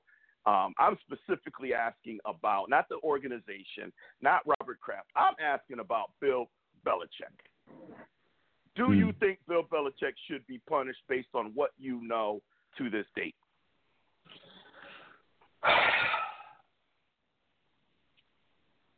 No. And the only reason why I say no is because they gotta have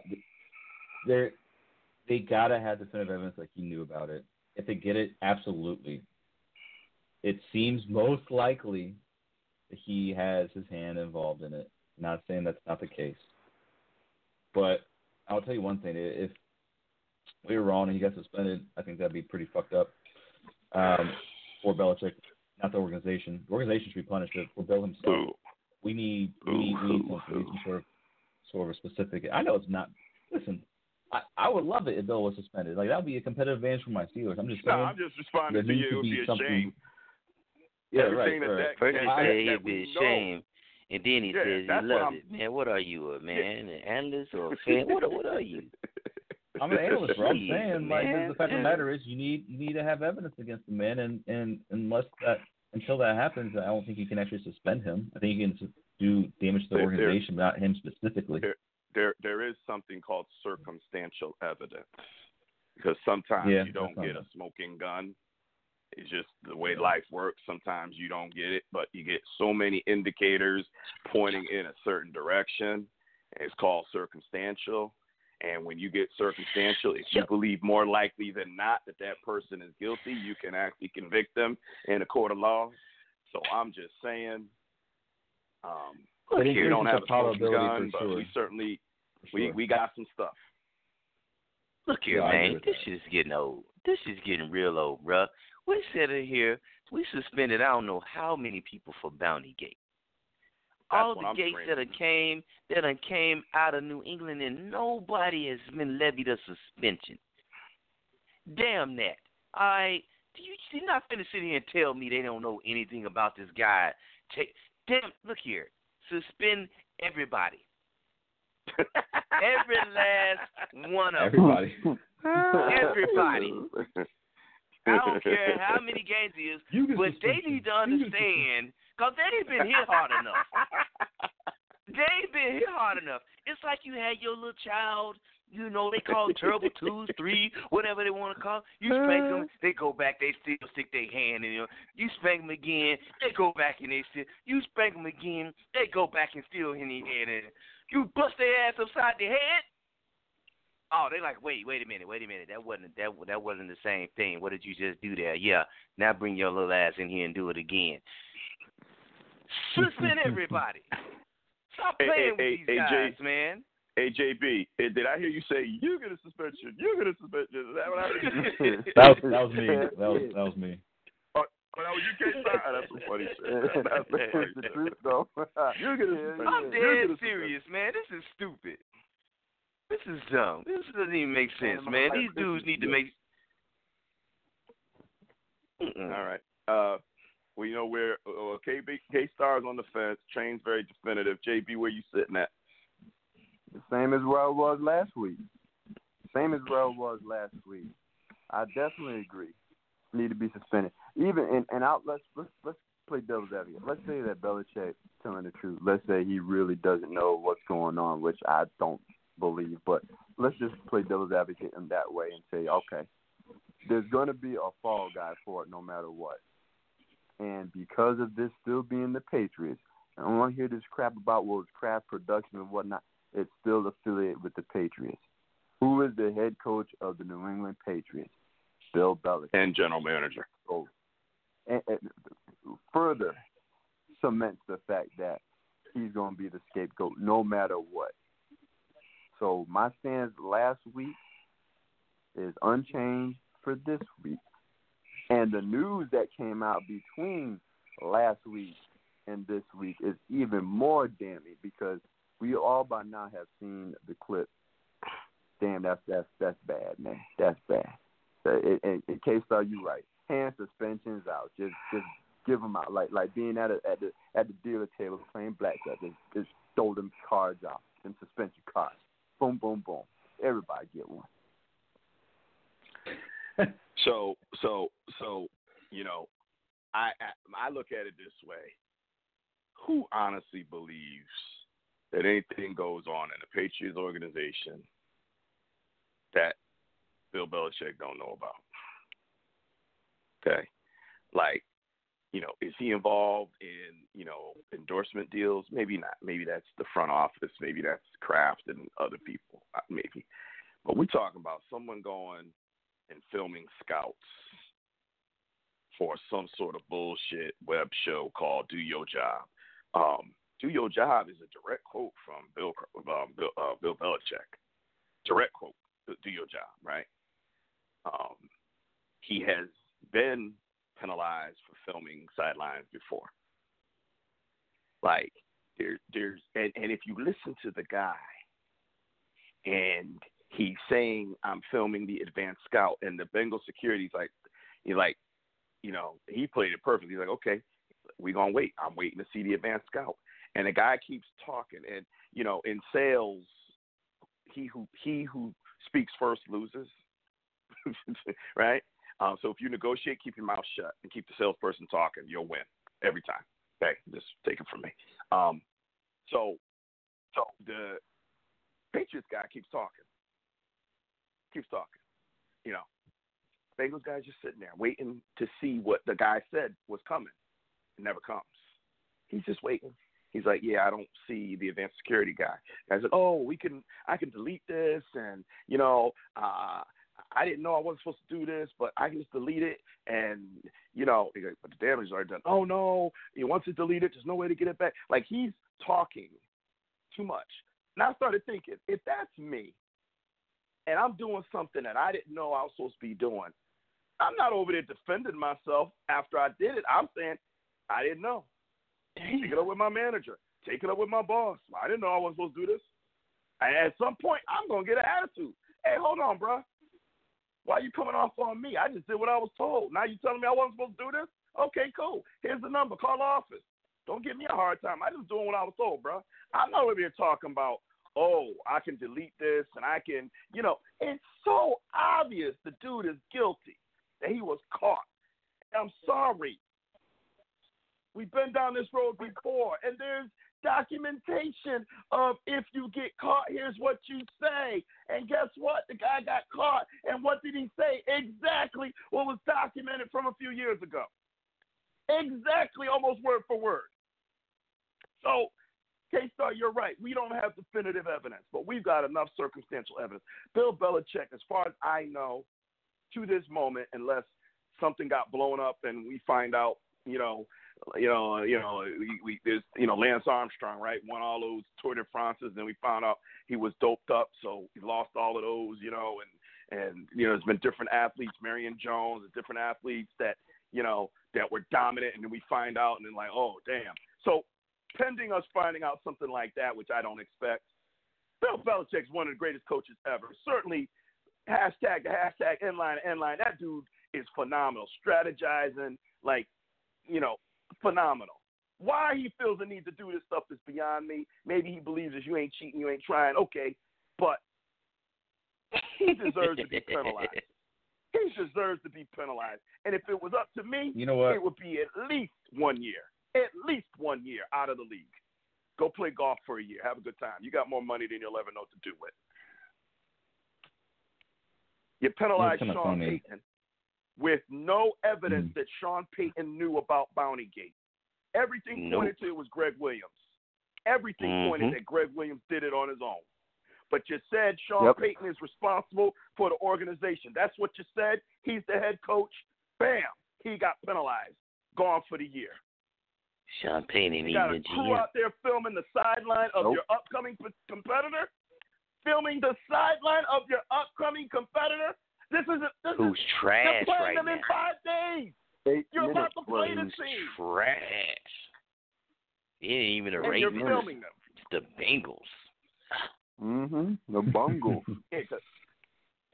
So to me, there's more than enough circumstantial evidence based on the history that this man, I would let him finish out the season. I wouldn't penalize the team this year, the fan base. No, let him finish out this season. I'm okay with that. Then in the off season, you finish your investigation. You say, Mr. Kraft, Mr. Belichick, we're sorry, but, and all that other, fine them, draft picks, you can do all that stuff too. You say, hey, next year, Bill, enjoy your golf for the year. You are prohibited from any contact with the organization for 1 year. Take care. Have a nice one. Then let's see if Tom Brady can do it without Bill Belichick. Just saying. Him and the owner. Both of them. Yeah. Age 42. Yeah. One thing, though, about the whole Bengals, doing against the Bengals, I will say this. When you think about mobs and criminal enterprises, they don't do it, even if someone is meek, even if someone is timid, harmless, a criminal is still going to do what they do, right? They don't really care. They're going to take what they need to take. They're going to make a hit that needs to be made, and they're going to do whatever it needs to do because this is what their behavior is. It's persistent. It's the other factors don't matter. It's only the end game. When you look at the Patriots, if you were to say that they were a quote-unquote criminal organization, it would actually make more sense as to why they would still do it versus the Bengals, because it doesn't matter how bad or good a team is. It just is what you do when you have that sort of mindset and lack of moral, moral compass, and your only mindset is, just win, right? Just win. It wouldn't matter who you're playing. Better if it was against the Ravens. Yeah, right. Well, that could have been versus the Ravens too. If it was versus the Bengals, if it was, it sure didn't work. I will remind you all that the reason that they got caught the first time was because Eric Mangini was coaching the Jets and called Belichick and said, hey, look, I know what you do. Please don't do it to us. And Belichick would give him no assurances. And so then Mangini turned him in. So that's actually what made me think about it. I was just going to say that's actually what made me think about the whole criminal organization aspect to that is that Mangini's story where he called him. He's like, hey, I know what you do. We can keep it, amongst ourselves, professional courtesy, given that I used to work for you, whatnot, and you helped me get this job. But, you can't do this for us. So it's I'm going to turn you in. And Bill was just fuck out of here. We're going to do what we do because it's what we do. And, the fact of the matter is Mangini was all right, well, shit. He left me no choice because, if you think about that mindset of Bill back then, it's he is just going to do whatever he feels necessary to win. And even if it's bending the rules or cheating, gain any edge, even if it's immoral and wrong and breaking the rules, he's going to do it, even if someone knows about it and threatens him. He just didn't care. The dude just didn't fucking care. He just kind of responded like a mob boss. He'd be like, all right, well, fine. We're just still going to do what I got to do. Mob references, man. What's up with these mob references, man? What? Listen, man, I was just thinking about it. If you were to watch look a at lot of mob movies. organization, You watch a lot Sopranos of is one of mob my favorite shows ever. Yeah. You know that's TV though, right? You know that's kind of glorifies mob life a bit. Yeah, that's TV. Doesn't exactly, it's not exactly how it really works. Just saying, that's TV. Just saying. But anyway, all right. Last item of the night. I'm curious. You trying to ruin you the guys Sopranos think. for me? Are you trying to ruin the fucking Sopranos for me? Is that what you're fucking trying to do? Yeah, actually, I am actually. That's. I came on the show with one intention, was to ruin the Sopranos for you. Okay. So I'm curious with arguably the biggest game of the weekend, a game that's going to get a lot of the discussion. The Cowboys going to Philly to play Philly. As of now, game time weather is in the 40s, 10% chance of precipitation. So weather may not be an issue. Dallas, I believe, is a 3.5-point favorite. The last I saw, that could have changed. I'm curious what you guys think. Like I said, this is the game getting talked about everywhere all week. So let's add our 2 cents in, and let's start with the hater there, the Soprano guy there, K-Star. Where's this at? Is this in Philly? It's in Philly, yes. All right. By the way, just as a not that it matters, but just to give you something to help you, something to think about. Dak and Zeke, when they both play, have never lost to Philly. When they both play, they've never lost to Philly. Just putting that out there. That interesting fact. Yeah. That's pretty descriptive. I don't know if it's predictive for this Sunday though. No, it may not be. It may not be. Yeah, no, that's interesting. I didn't know that. So that's actually pretty good. Yeah, that's why. For me, I appreciate that. For me, I picked Philly to win the division. I kind of have to. Shut the fuck up. I kind of have to take them to win this game to see this pushing through. But I got to be honest with you, Dallas is a more talented team. They should win this game. Frankly, Philadelphia struggled with Washington Islanders, with New York. Dallas has struggled too, but they just such a talented roster, offensively, defensively. But slight edge to Philly, they're home. Whatever, I don't feel good about it, but I'm gonna go with Philly. Okay. The doctor himself, Train. What do you think? Cowboys. As Denzel would say, my nigga. Okay. I'm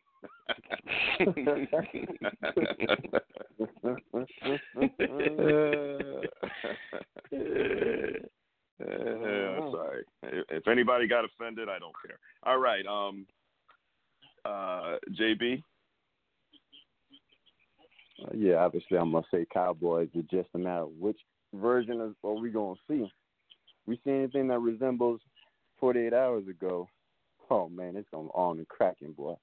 They know what's at stake, and I think they realize if they put all the pieces together, give us 60 minutes, what we've been screaming about all year, it's going to be a battle, but I expect them to win. So, in K-Star, you're right. I've been saying the same thing all year long.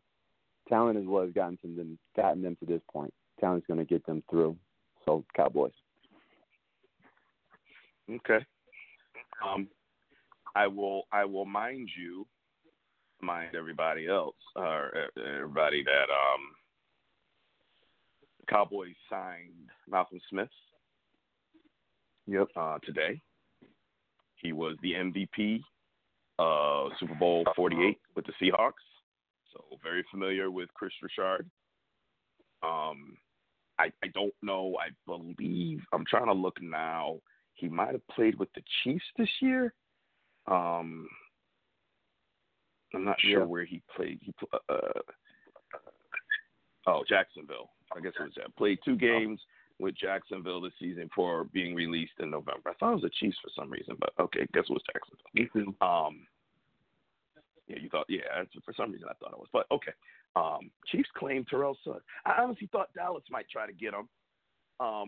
because of the same reason. Because of, although Suggs is more of a DN than a linebacker, but I kind of thought they might try to claim him because of, in case everybody, Van Der Esch is about to miss his 5th game. Something's up with his neck. They say it's not career-threatening, but he's about to miss his 5th game.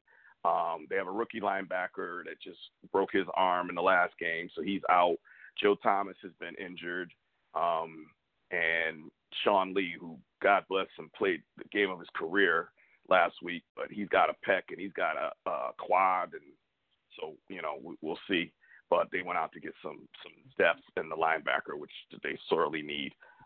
So, and Richard knows this guy from their time in Seattle, so let's see if they can get some productivity out of him. But hey, look, I think that the Cowboys under Dak's leadership as quarterback had been a good December team. They have finished seasons well under Dak. This is their 4th year. Dak has not had a losing season yet. They've gone to the playoffs 2 out of 3 years, won the division 2 out of 3 years. The Eagles just don't look very good. Let's just be honest here, okay? We saw what they did against the Giants. We saw what they did against the Redskins. These teams are 3-11.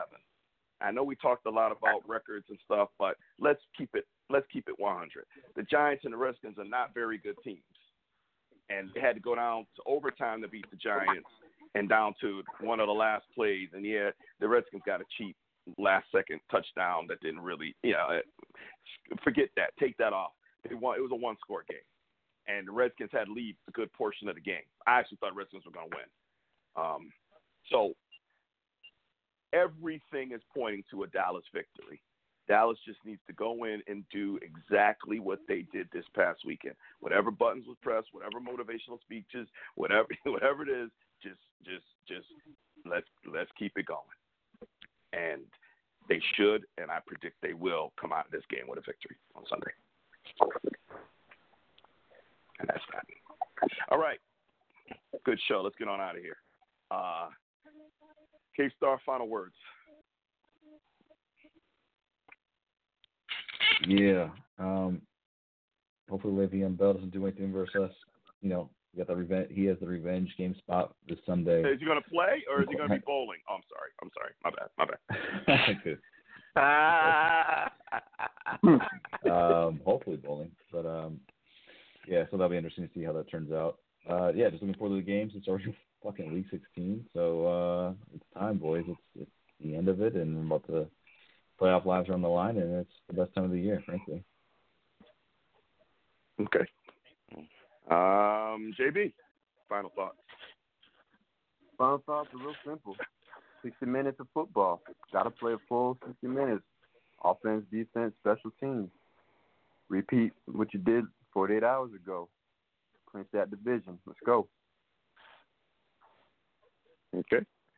Dr. Train, final thoughts. Oh, man. So, first of all, good luck to y'all teams, man. All y'all still alive. I already got my spot on the couch. Pretty goddamn warm. At least I get to see my squad next season. Second thing is, I think K-Star's 2 offensive linemen only made the Pro Bowl because they whipped the shit out of Myles Garrett. I'm going to need nothing else for the rest of the season. So, this is my personal opinion. They did nothing but whip shit out of Myles Garrett. Boom. Pro Bowl selection. That's nice. I like that. I'm going to start promoting that type of shit. That's freaking awesome. And lastly, it was still good to see that even though I don't know where we're going to end up with a winning season, a 500 season, or a losing season, we still got 3 Bears players in the Pro Bowl. That's pretty cool. I like that. Wish we had more, but it is what it is. So, good luck to you guys. All right. Thank you much. Thank you much. Oh, and one last thing. Even though we did suck, we still get our Sunday night game. All right. There you go. All right. Always good to have Dr. Train on the show, man. Yeah, always good to have Dr. Train on the show. Oh, okay.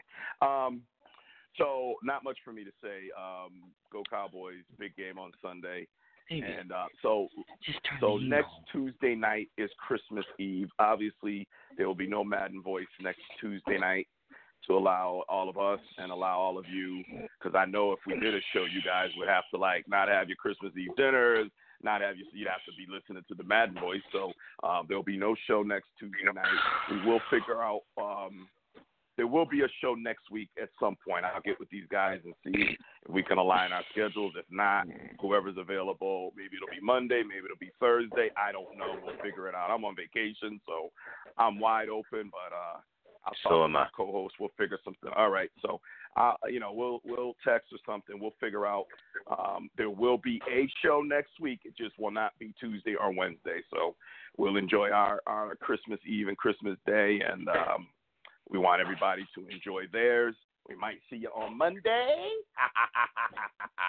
where I can come in and, play, that thing I like to play. Y'all know what that is. That's the thing that, how's it go? Something like, How about them Cowboys? Yeah, that's what I'm talking about. So planning on playing that next week. So, all right. So everybody, thanks. Great show, guys. Everybody, enjoy your weeks. Enjoy football. We'll see you at some point next week. If we don't do a show before Christmas, anyone out there that celebrates Christmas, Merry Christmas. If you don't celebrate Christmas, whatever you do celebrate, enjoy your holiday next week, and we'll catch you after Christmas, possibly. We'll catch up with you. Anyway, we catch you. One thing is for sure, on Sunday, actually there's 3 games on Saturday. Don't forget, Saturday's football all day too. All of these feuds will be settled on the field. We'll catch you guys next week. Good night, everybody.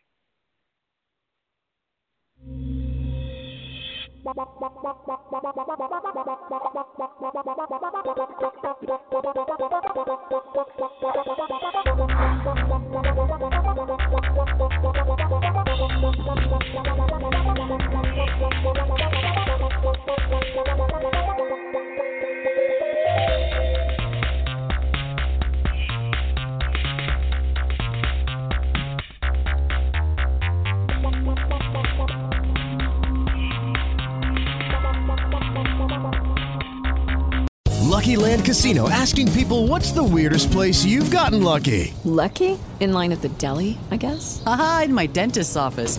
More than once, actually. Do I have to say? Yes, you do. In the car before my kids' PTA meeting. Really? Yes. Excuse me, what's the weirdest place you've gotten lucky? I never win and tell. Well, there you have it. You can get lucky anywhere, playing at LuckyLandSlots.com. Play for free right now. Are you feeling lucky? No purchase necessary. Void where prohibited by law. 18+. Terms and conditions apply. See website for details.